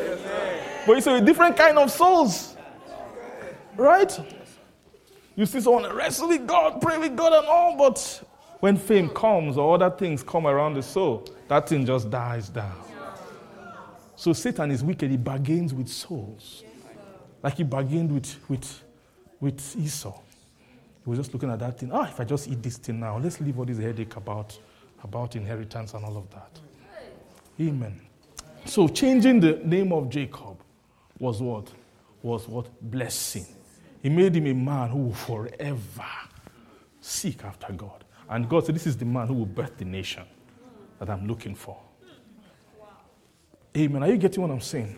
So this thing about blessing, let's quickly let's see that pattern of blessing of Israel in the book of Numbers chapter 6.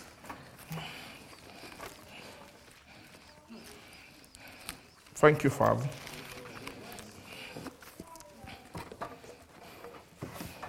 Numbers chapter 6. Praise God. From verse, let's see verse 22. Numbers 6:22. Praise God. If you're there, say amen. Amen. Thank you, Lord Jesus. It says, and the Lord spake unto Moses, saying, that speak unto Aaron and unto his sons, saying that on this wise ye shall bless the children of Israel, saying unto them, the Lord bless thee and keep thee. The Lord make his face shine upon thee and be gracious unto thee. The Lord lift up his countenance upon thee and give thee peace. And they shall put my name upon the children of Israel. And then what? And I will bless them. Praise God. Now, Jesus was showing the pattern, or the Lord God was showing the pattern of blessing through the nation of Israel. And he was showing that this is how you bless. And this is not a different pattern from the beginning.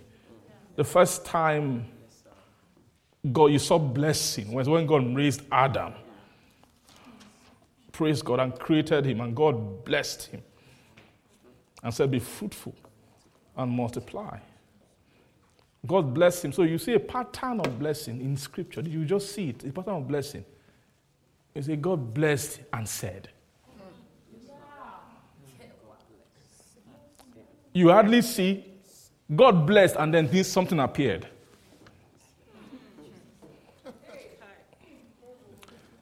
Is God blessed and said. He said unto them. That's how he blessed Adam. When he went to bless Abraham, it was through saying unto him. When you saw the patriarch, when they blessed their children, they laid their hands. Remember when Isaac was blessing Jacob? When he blessed, even when Esau came later, he was able to find and try and conjure a blessing to still bless him. So the smell of my soil is like the smell of a field which the Lord hath blessed.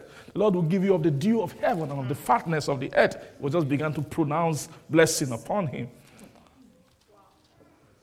Are you seeing something? These are all to teach us something about blessing. Blessing. Blessing. Anybody who has never heard has never been blessed. To bless you, they must say to you.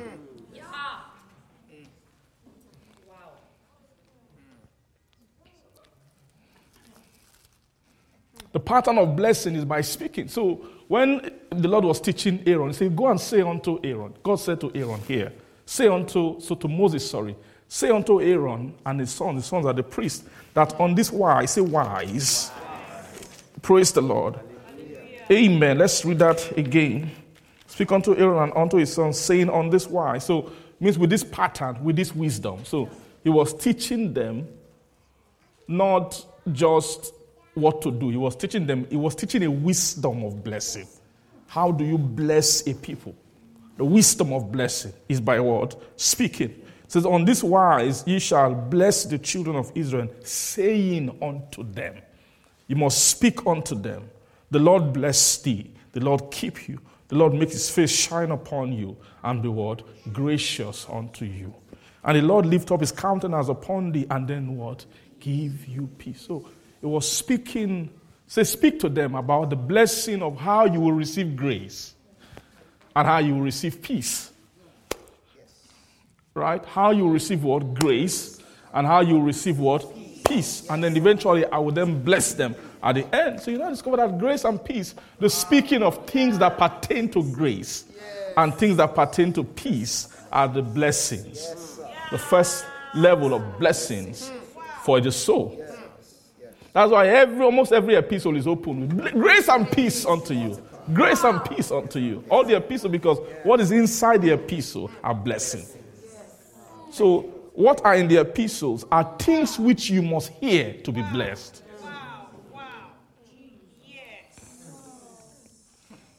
When Paul was writing to the churches, he was actually writing blessing, things that pertain to blessing.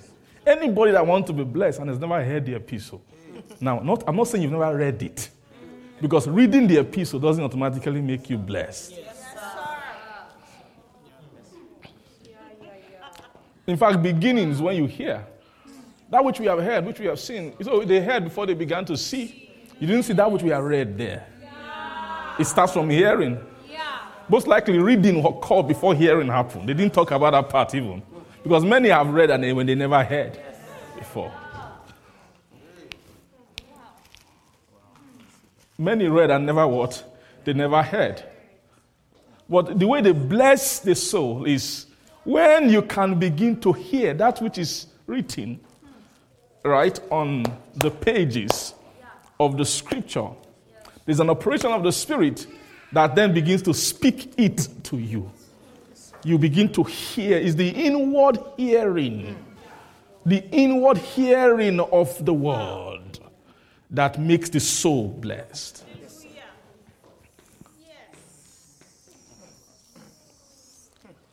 So hearing is a spiritual process. That the purpose of what is the written word is to quicken hearing.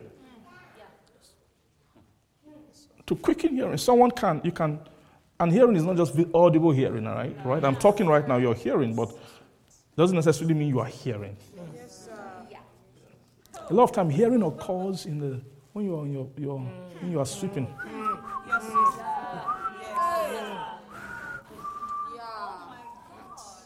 Something that you have heard before, you now begin to hear it on the inside of your soul. So, you see, the epistles are actually, they are tools of oracles. Instrument to bring about hearing. See, the people should be hearing their God. Don't you think so? Yes, sir. Why? Because you are a sheep. That's what they called you in the scripture. He said, my sheep heareth my voice. Your mandate is to hear. Yes, sir. That's why Satan will do everything to configure the soul against hearing. Yeah. To make the soul defective in hearing, to cause to clog up the ears and take away the attention and make the soul busy not to hear. Because if hearing is constant, salvation will happen. Yes, sir. Are you seeing what I'm trying to say? Yes, I think on Wednesday we established something about the foundation which the spiritual nature will rest on is the foundation of faith. Yeah. Then Paul said, faith cometh by hearing, and hearing by the word of God. So it means that there's something that precedes faith. It's called hearing. Now, the hearing is not just listening to a message or listening to a sermon or going to church. We're talking about the hearing of the inside of a man. The spiritual hearing, where the soul hears the voice of the Who is the shepherd? The Lord is my shepherd, I shall not want. The shepherd is the giver of food, the one who leadeth in green pastures. Actually, the job of a shepherd is the restoration of the soul. He restoreth my soul. Yes, sir. The healing of the soul. The quickening of the soul cannot happen without what? without that spiritual operation of what? Hearing. And so that operation of hearing is actually the operation of blessing. How to bless the soul is how to hear. So no soul will be blessed until you have begun to hear the New Testament. Praise God. The purpose of anointed preaching of the word. Anointed preaching. And when you hear someone who is anointed or sent by Jesus to preach by his Spirit, actually the main thing you are getting is not information. Yes, sir. Although information is important. The skill around the scripture and to show where things are and how things are laid in the scripture. But one of the most important things that you are coming to do is to cut a portion of spirit. To cut a portion of spirit. To cut a portion. I'm talking about reality. I'm talking about what I have experienced. I'm talking both from experience and from the scripture. That you can cut a portion of spirit that will be talking to you for 3 years. If you just keep talking to you.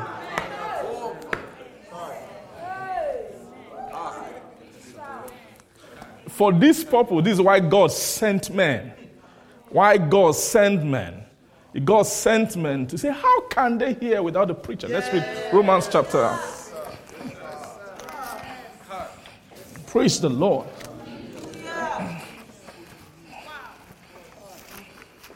So,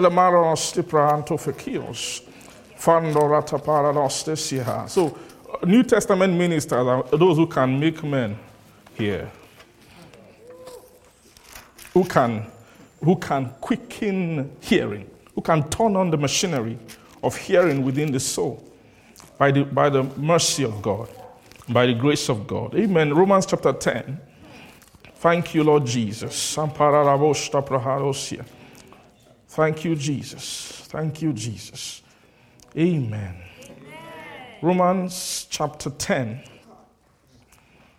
from verse 13. For whosoever shall call upon the name of the Lord shall be saved. It says, and how then shall they call on him in whom they have not believed? And how shall they believe in him whom they have not heard? And how shall they hear without a preacher?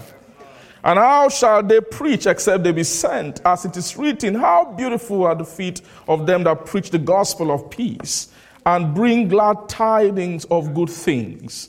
So, but they have not all obeyed the gospel. For Isaiah said, Lord, who had what? Believed our what? Report. So then, faith cometh by hearing, and hearing by what? Praise God. Praise the Lord. Faith cometh by how? Hearing. Faith cometh by hearing. And then what? Hearing by the word.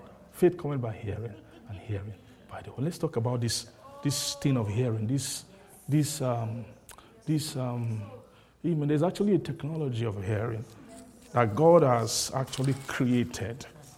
Praise the Lord. Thank you, Jesus. Thank you, Jesus. Thank you, Jesus. So every Christian, you're actually born again into a school of hearing. Your health, the way they measure how healthy you are with respect to the fold of God, is actually according to hearing. The way a sheep, once a sheep stops hearing, that sheep has a problem. It's a problem to the shepherd. In fact, once a sheep is not hearing, its life is in danger. Its life is in danger. It's a big problem for the sheep. Because of how the way the sheep is the anatomy of the sheep, is that so much is tied to their hearing. So much is tied to their, because a sheep is not wise in itself. Even a sheep's feeding is tied to his hearing. He must be able to hear the voice of the shepherd, to follow the shepherd, to be able to find pasture and to find what? Food. Praise God. So this spiritual hearing is an institution. It's an instituted, is something that is mandated in the church. That no Christian can exempt themselves from hearing. And I'm talking about spiritual hearing. Praise God. No Christian can then do what? Exempt yourself from hearing. There are all kinds of behaviors of Christians today. You see a Christian who will say, well, there are many Christians who believe that as long as I'm born again, I pray, and I have a Bible, I'm okay. In other words, they summarize, they assume that the fact that you can take your Bible and flip the pages yourself and read it means that you know anything about what is inside the scripture. Are you getting what I'm trying to say? The scripture, like Paul spoke in the book of 2 Corinthians, he spoke about the ministry of the New Testament. He said it's not of the letter, it's actually a ministry of the Spirit. And in that place, earlier I began to speak about the ministry which they had received. They become ministers of the word New Testament. Not to think of ourselves as being anything, but our sufficiency of God is of God. Have you seen that? Our sufficiency is of God, who has made us able ministers of the. Now, who did they make able ministers? Everybody to minister to themselves? No. Who had made us able ministers. It's not our sufficiency. It's not of us. It's not because we are special. It's not because we have one kind of unique grace of personality. God is no respecter of person.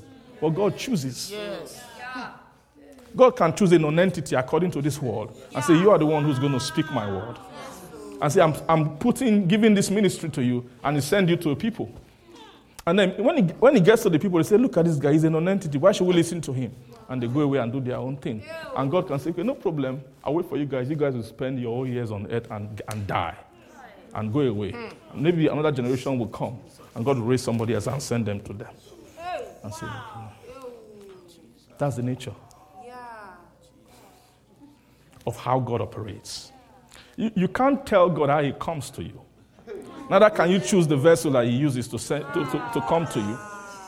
Yes, sir. We are getting things upside down now in Christianity. Yes. You know, this is the time when you take a man that God has sent, you scatter, break down his life. So he did this evil, he did this, and you scatter him and make him into nothing. Are you getting what I'm saying? You forget that it's not about that thing. It's that did God send him or not? If God sent him, there's nothing you can do about it. Yes, yes, sir. Yes, sir. We're talking about these are the things which Satan knows. Satan knows where the life and the future of the church is coming from. Now he will stand in that place and attack it. He wants to break it. Satan wants to break trust. The trust in the pulpit. He knows he can see where the life of the church is going to come from. When you take away this pulpit, I don't mean this thing here. I mean what this thing represents. When you remove it away, the church of God is gone. What I mean by removing this away, when you take away the church's, how they esteem and value the order of God sending men to his people. When you go all the way back to the beginning of the Bible, that's the order. That's the order. God left everybody on the earth, went to one man called Abraham and his own lineage. He went and found one man called Moses. All of Israel were there. He took the one Moses, he sent him to the wilderness, waited 40 years for him to be ready. He didn't care about anything. When he was ready, he brought him back and sent him, go and tell Pharaoh, let my people go. Not anybody can get up and say, Pharaoh, let my people go. But you can go and try it if you say, well, my name, I'm an Israelite. God is my father. Therefore, Pharaoh, you know, it's not by what? You know that when they got to the wilderness now, guys started having all kinds of strange ideas. Yes. Right? Yes. When they watch every day, only Aaron and his sons will just be going inside this holy. What's evil inside that? Why can't I go there? So why is only Aaron and his sons going close? Why can't we all go? Then God showed them why.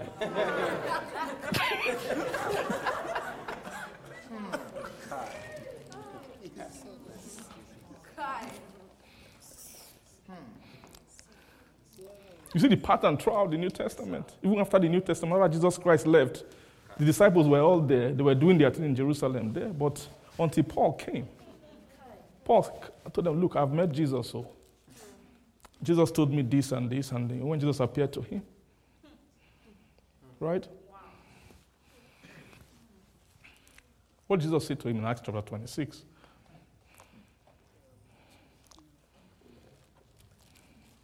When he was telling the story.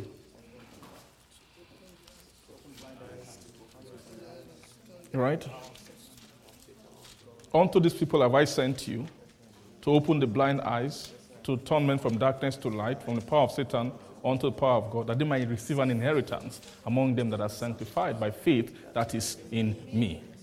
Praise God. So when the apostles, they had their limitations until Paul came. When Paul came, they had to realize something. Look, if Jesus sent somebody, Jesus sent him. After a while, the Bible said they gave him the right hand of fellowship. And just told him, okay, these are just the things you would do, but go and do. After a while, the Holy Ghost came and spake in the book of Acts. He says, separate unto me Paul and Barnabas for the work for which I have called them. And they were separated. Are you getting the sense of what I'm saying? I don't know, it's like we are touching different things today, but these things are very, very important. Yes, sir. Faith comes by hearing, and hearing by what? The word of God. It says, how can they believe if they have not heard? And how can they hear what? Except there be a preacher. And how will they preach except they can send? Means they cannot preach except they are sent. Yes, wow. It's not the same thing and say, I know Bible, let me talk. And somebody who God sent, go and talk about me to people. It's not the same thing. Yes, sir.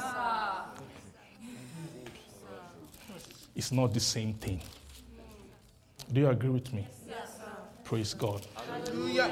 Because someone who God has sent, that thing called sent, being sent by Jesus, is that you have they've given you the custody of something. Yeah. It's the custody to quicken men to hear. Yeah. You can have the nicest English to explain things, but it doesn't mean that you can impart spirit to a person that the person can take home with him. Yes. Yes. That can begin to culture the soul and begin to talk to the soul, and they begin to hear that spirit constantly. Amen. So this hearing, say hearing. Hearing. So God actually now, in terms of how God wants to give himself to his people, God now created a curriculum and then divided them according to different levels of hearing. Actually, when you look at the Bible or the ministry of the New Testament, is according to different hearing schools of hearing. Now, those schools of hearing is what Paul called the oracles of God. What would I call them? What? The oracles of God. So, every child of God at every point in time should be in the school of an oracle. It's not just one oracle. They are the oracles. Let's see them. Let's see it in the book of Hebrews quickly before we close. Thank you, Father. Shemania and Trosius. Glory to Jesus. I think what we are doing today are just skills for how to journey. You know, we need this skill, and we need to be reminded of these things. Otherwise we'll miss it. Look, it's so easy to miss it. It's so easy. See, it's so easy. It's so easy for a generation to get caught up in their own way. What I mean there, I mean the way of how they feel they should serve God. And a generation can get locked up in their own way, but be completely separate from the order which God has ordained. And God will never do things outside his own order. God would rather even wait till a people come on it, even if it takes 200 years, 300 years. Even if you know that God doesn't have a date when the world will end. Or when Jesus, there's a way we felt like it's written in heaven somewhere. No man knows where the hour or the time. It's one book, one secret book. The book of the end of the world where God wrote this date. On February, see, that's not the way it is. God does not, that word February, that's talking about your timing according to the movement of the sun and all of that. The way your days flip. To God, your day means nothing to God. Sun rising, and he created the sun. You know what I mean? So that's not God's timing is When you say God knows the time, the hour is talking about concern. When you read the Bible, you realize about what state men should be for that to occur. That's just it. God's clock has souls. So if souls say, okay, we are not interested in this thing, God will say, okay, no problem. Let's wait another 5,000 years. Till when till when the soul, like prophecy, once prophecy is there, prophecy will just be hanging. Generations can come and go, it will just be hanging. It's waiting for the people. It's waiting for the people. Like David was describing a generation of them that seek him. It's a particular generation. It's not according to time. Until those people who arise, who lift not their soul unto vanity, nor swore deceitfully. Those are people who will receive blessing from the Lord and righteousness from the God of their salvation.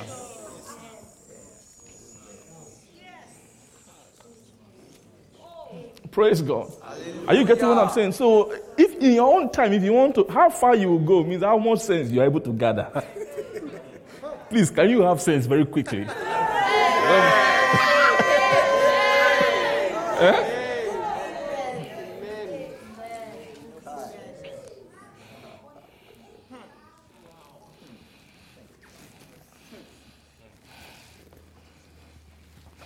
Generation of people who all your Christians have been paying tithe for thousands of years. Your own generation will come and say, no, we don't pay tithe because tithe is against, you bring up language. No sense. You know what I mean? You know one of the greatest indications of stupidity is when people speak boldly about things they know nothing of. Like, a sense of, it's like marriage now. You don't know what marriage is. You don't know where it came from. I mean, people have been married from, it's an institution that's older than anything. And you feel you can just come and say anything concerning who can marry who or what should marry what. Are you getting it? It's a sense of, it's so stupid, right? Or like the church. People say, no, the church this, the church that. What do you know what the church is? Pastors this, pastors that. Do you know what pastors are?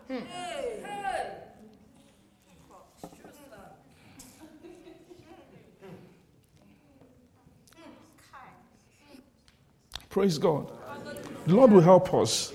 Amen. So this order in the scripture, let's see it. Hebrews chapter 5. Praise the Lord. I think we read this on Wednesday. It says, verse 12 quickly. It says, for the time that you ought to be teachers, ye have need that one teach you again, which be the first principles of the word, of the oracles of God, and are become such as have need of milk and not of strong meat. For everyone that useth milk is unskillful in the word of righteousness, for he is a babe. But strong meat belongeth to them that are full of age, even those who by reason of use have their what? Senses exercised to what?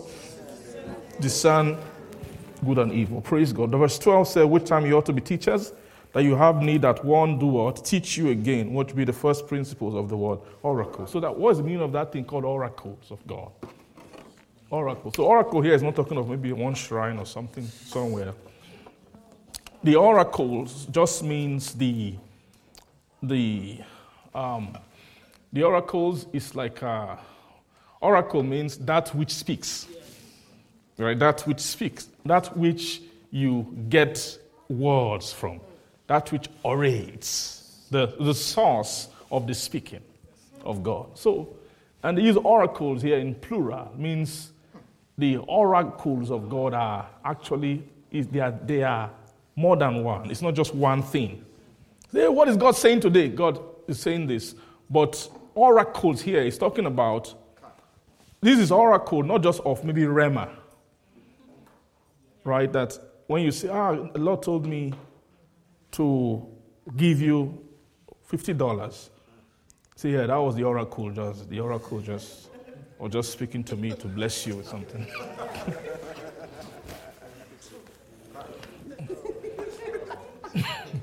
The oracles of God. Amen. So it's not in that sense that they're using this thing here, oracle. I mean, does God speak about things? Of course. The Holy Ghost speaks about things like that. He can tell you, go and do this, go and do that. But that's not what we're talking about as the oracles of God. So oracle is actually, the oracles of God is talking about the organization of how they sum up all the things that God has to say to man. That there is actually an organization of the way the heaven has organized the sayings of God. Praise God. Hallelujah. There's actually what? An organization to what? In other words, organization and then also demarcation. So it means that someone can be hearing this oracle in this season. And after a while, when they grow, they can move and begin to hear another oracle of God. So oracle just means a type of speaking.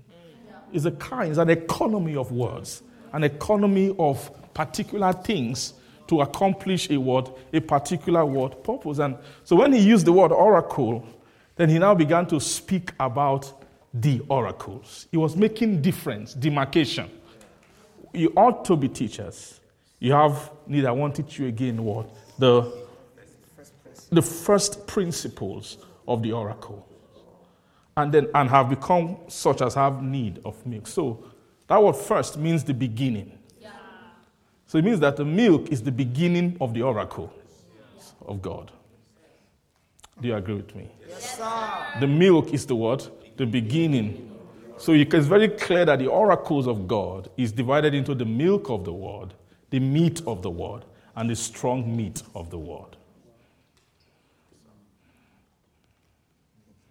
Am I making some sense to you? Yes, sir. Yes, sir. The milk of the word, the meat of the word, and the word, the strong meat of the word.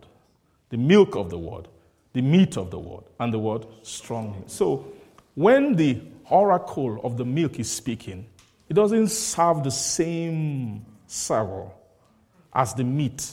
Yeah. Right? It doesn't have the same savor, and neither is not trying to accomplish the same thing that the meat. Some people don't understand this thing. Now, when someone has been told to speak concerning to people from a particular dimension of the oracle, which is the oracle of the meat, for example, or even the strong meat, someone who was raised with the oracle of milk, but doesn't know about their oracles, can hear someone teaching the meat and say, that's heresy. What are you talking about? What do you mean? When you begin to talk about, there's a difference between everlasting life and an eternal life.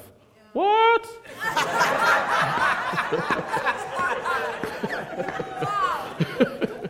Are you getting what I'm saying? Yes, sir.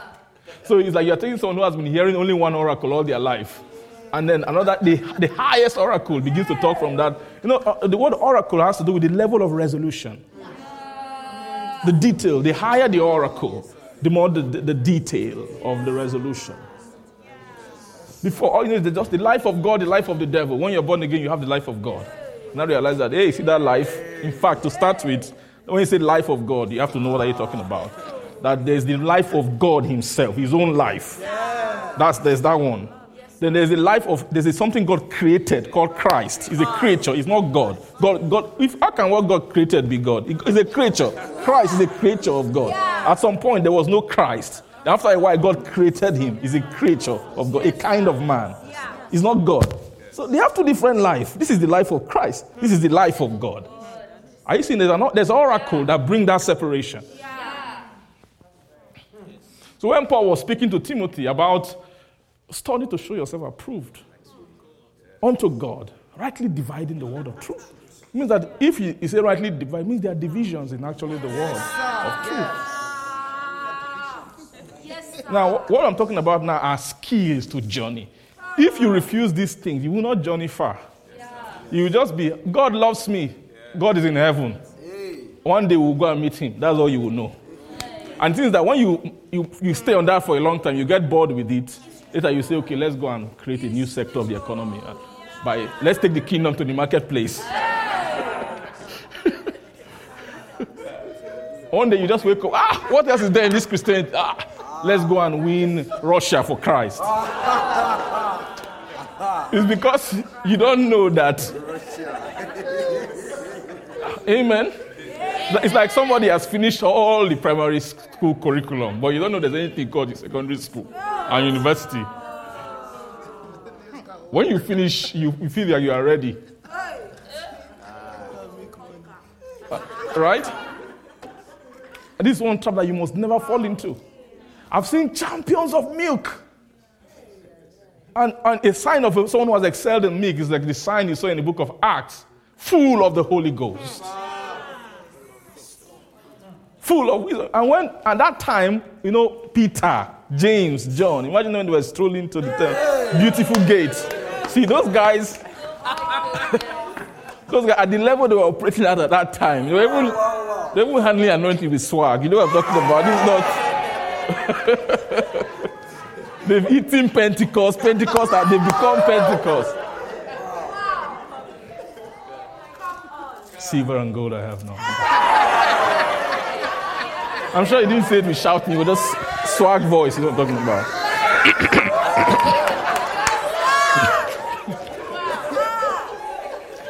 Silver and gold I have none, but what I have, give I unto you. Rise up and walk.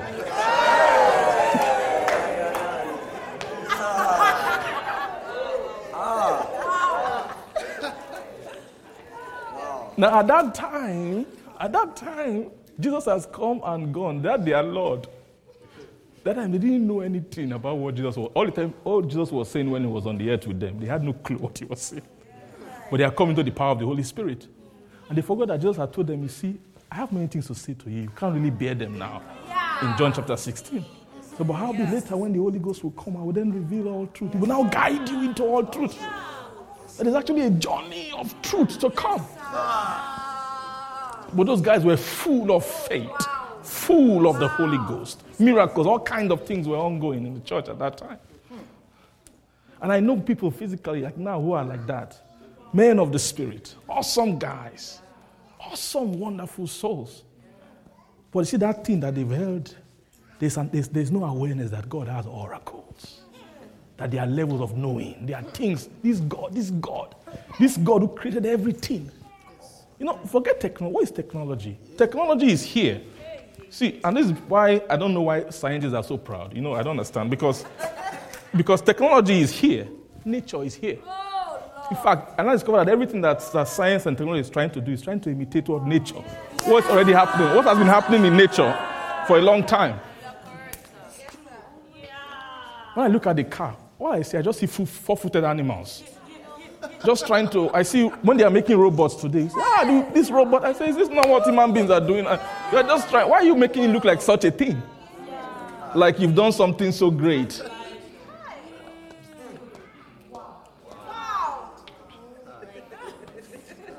Like, when they created maybe wireless technology, mobile technology, you can just send data from here to one computer here, to another computer here. Why is it so important? Have you thought about the technology of me talking and him hearing?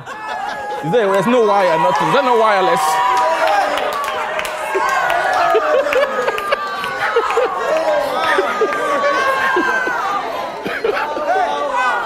Are you getting what I'm saying? Why can't you think about that and celebrate God? Why was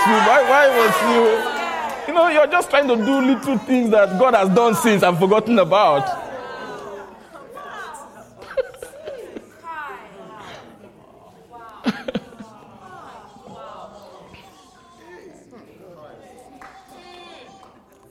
Praise the Lord. Amen. So let's not get too... Let's just calm down. See this God who made everything, There are things in him. Don't try and summarize Christianity. There are revelation. And this revelation, the revelations of God, amen, the revelation is actually in God. That the Spirit of God wants to bring out, but using the Scripture as an instrument for man to be able to what? Access. So the purpose of the Scripture is for access to the oracles of God through the Spirit of God. The scripture is an instrument for access to what? The oracles of God. What? Through the Spirit of God. The Spirit is the author. For we have a more sure word of prophecy, which we do well to heed unto as a light that shines in a dark place until the day dawns and what?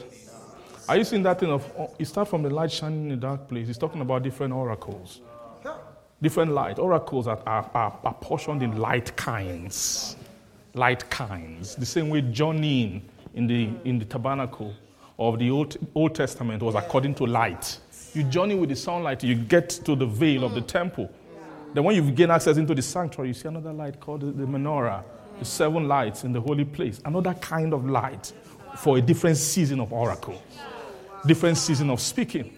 Then you move through the second veil and say, there's no candlelight here, but there is a light. The glory light, the hidden within light of God. It's another season of speaking. That light is also a light that releases voice as well. Like he told Moses, he said from that place, he called that place, they called the most holy, the place of the oracle. Have you read the Old Testament? When Solomon was building the temple, they said that place, they call it the oracle, the most holy place. And God told Moses that from above the mercy seat, where the glory sits, there I will commune with you. That's when Moses was hearing what? The voice of God from that place. Are you seeing what I'm trying to say?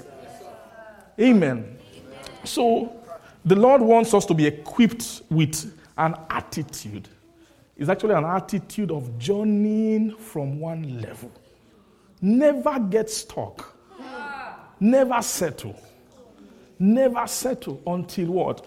The things that God has to say has been what? Downloaded to you.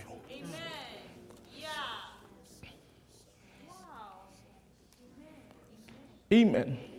In Hebrews chapter 1, beginning from verse 1, it says, God who at sundry times in diverse manners spake unto the fathers by the prophet, as in this last day spoken unto us by his Son, who being the brightness of his glory and the express word, image of his person. So it's very clear that the Son of God is in the Son is the oracle of God. Yes, sir. Do you agree with that? Yes, sir. In the Son of God is what? The oracle of God. So what the Son is saying, the Son is the one who was raised to speak concerning God. The book of John chapter 1, he said that no man has seen God at any time, but the only begotten Son, who is in the bosom of the Father, he has declared him. No one can speak about God apart from who? From the Son of God. So that thing called the strong meat of the word, which is actually speaking of God, is the oracle of God himself, the actual words of God. So what is inside an oracle? What is an oracle? An oracle means a dimension of the speaking of God. Is that the way they apportion the oracles of God is according to different kinds of life in the spirit. That each oracle speaks of a kind of life. Yeah. Yes, sir. Yes, sir. You see, the beginning of the oracle, actually the milk is the principle of the oracle. There's a way Paul spoke about it. Right? Even though you can call the milk an oracle, but the oracle is to raise principles. It's actually the purpose of the milk is to develop the principle of how you actually hear the actual oracles. So the actual oracles are actually two in nature. It's the oracle that speaks of the life of Christ, and there's the oracle that speaks of the life of God. But the milk of the word is to raise the principle of hearing. That's why the milk is to establish an attitude of faith in the heart, through which one can begin to hear the oracles of the life of what? Christ and what? In life. So that will settle that when it comes to spiritual hearing, when it comes to spiritual hearing, when you know you are ready, the oracle is speaking to you, is that you are hearing things that pertain to a life. Yes, sir. It is a life. That's how you know. If you say, God spoke to me, God, I heard God. If someone say, I heard. A lot of people that say they heard God most of the time say, okay, what did God say? A lot of times, they will tell you things that has to do with their own life. You must say, but I thought you said you heard God. I'm waiting to hear about maybe things about God that I didn't know. But most times it's about you. God said you will be this, you will do that, you will have this, you will have that. I say, man, you've not really heard God. Are you getting what I'm saying? When you know that oracle has opened to you is when you can hear things that is describing another life, a foreign kind of life, which is the life. Life is talking about the nature, the person, and what the essence of God. And that's what the epistles. Amen. So it's very clear that a blessed soul is a soul that is open and can hear the oracles. A soul that has dealings with the oracle. A soul that's moving to an oraculous living. An oraculous living where what? The life, the treasures in the spirit. When you look at angels, what they treasure, what they worship, what they value are not the things of men. They are beings they see in the spirit. See, these natures are beautiful, wonderful, awesome. This is what men ought to have. What will save man from corruption, from decay, from destruction, is actually the man has to exchange his own life. And by exchange of life, you mean the exchange of his own knowledge, what he knows, and exchange that for another one, an incorruptible life, an incorruptible nature. What corrupts about life is the love of it. What corrupts a man are his desires. It loves. What he loves, his will. So if they want to say, okay, I want to make you safe forever, they have to introduce fresh things for you to care about. New things for you. The reason why God cannot pass away is that when you check inside his mind, there's nothing that passes away in his conversation. If they check your love, his car and house, you are gone. To finish you, just tamper with all those things, and you are done for.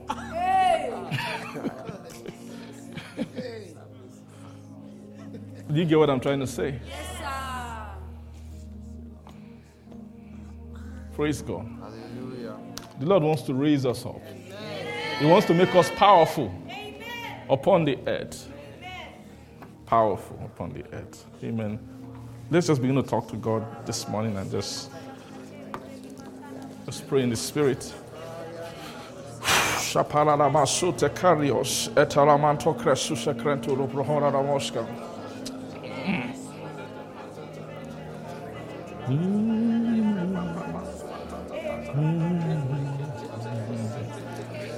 Ora la machine.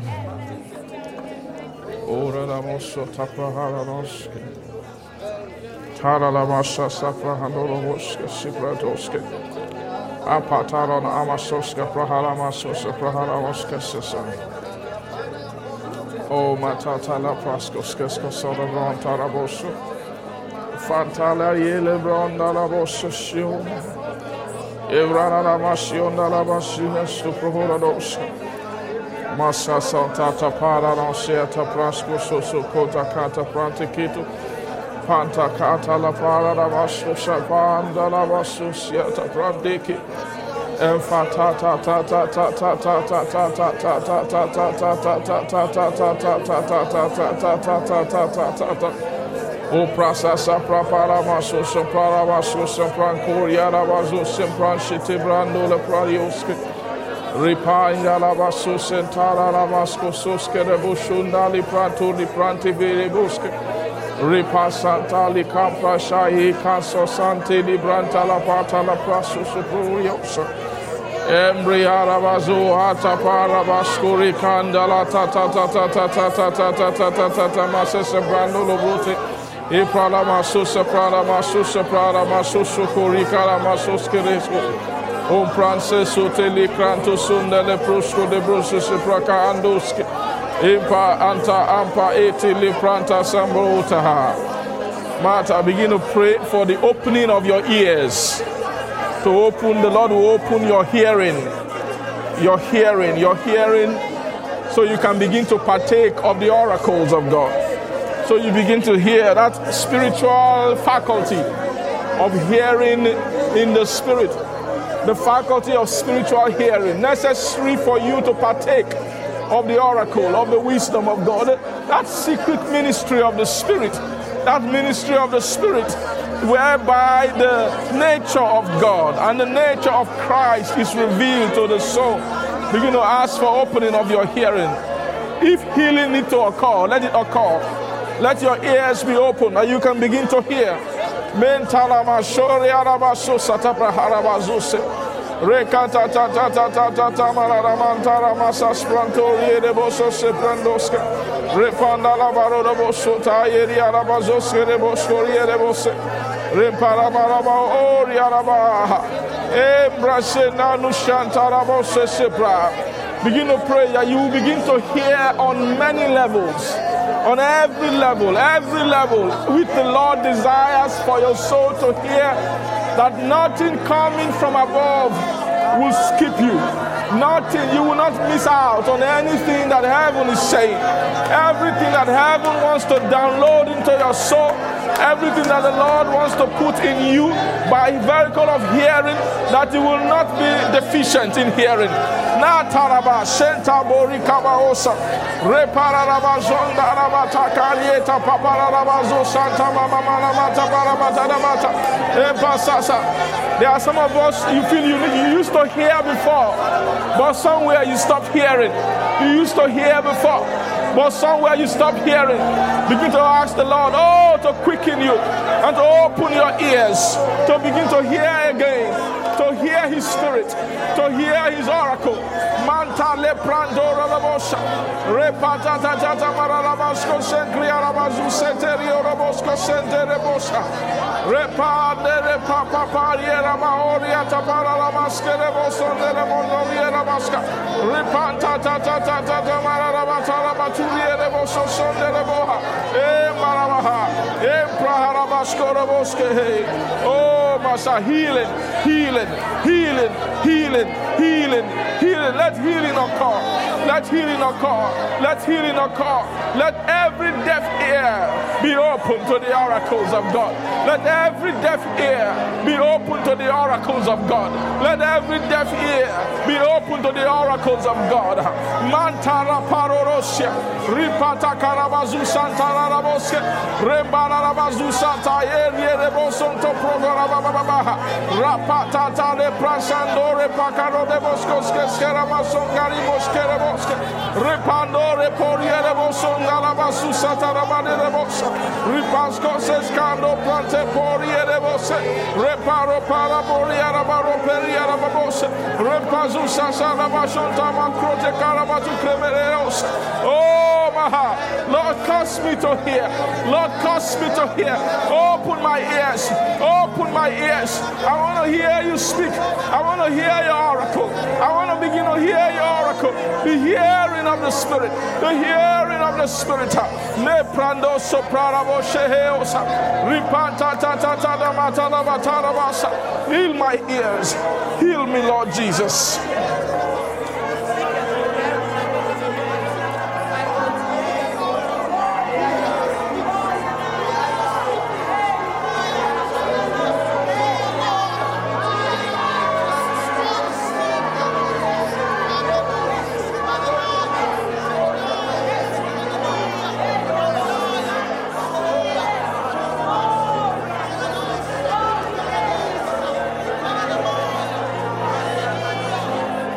Thank you, Jesus. Thank you, Jesus. In Jesus' name we are praying. Amen. Father, we thank you. Oh, thank you, Jesus. Thank you, Jesus. Thank you, Jesus. Thank you, Jesus. Thank you, Lord Jesus. Thank you. Oh, thank you. Thank you. Thank you. Lord, you said that no word, so shall it be, the word that goeth forth from my mouth, it will not return unto me void, without accomplishing that purpose for which it was sent. Help us, Father. The word said that once have you spoken, twice have we heard. Lord, help us to hear twice. We want to hear twice. Twice hearing, that's the fulfillment of your hearing. Hearing both your oracle of Christ and the oracle of God. We want to hear twice. Open all the channels of our heart, our spiritual faculty of hearing. Oh Lord Jesus, by these words this morning, Lord, we ask for there to be impartation of spirit, release of spirit. Your oracles that will begin to speak. Let there no longer be silence in our heart. Whenever you have something to say, the flow, let there be flow. The grace to flow with your oracle. Hearing that will even quicken our sight. That will make us begin to see. We receive, Lord Jesus. Thank you. Thank you for help this morning. Thank you for your ministry. Thank you for this great impartation. You will continue to build upon these things. Thank you. Holy Spirit, this is your ministry. Take these words this morning and let it go home with us and expound it, expatiate and bring forth clarity and make it resound.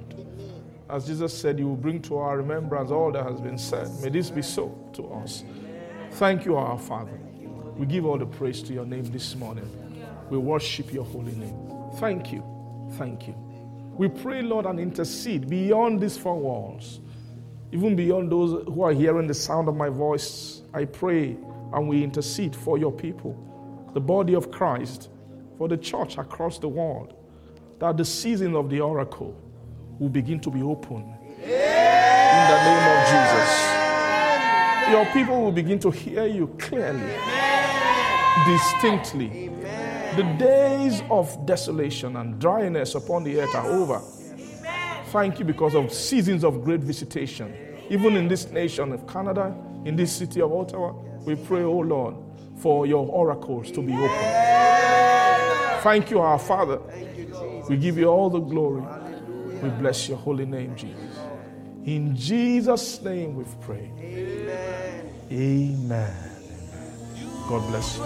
Between the cherubim shine forth. You dwells between the cherubim shine forth. You dwells between the cherubim shine forth. You dwells between the cherubim shine forth.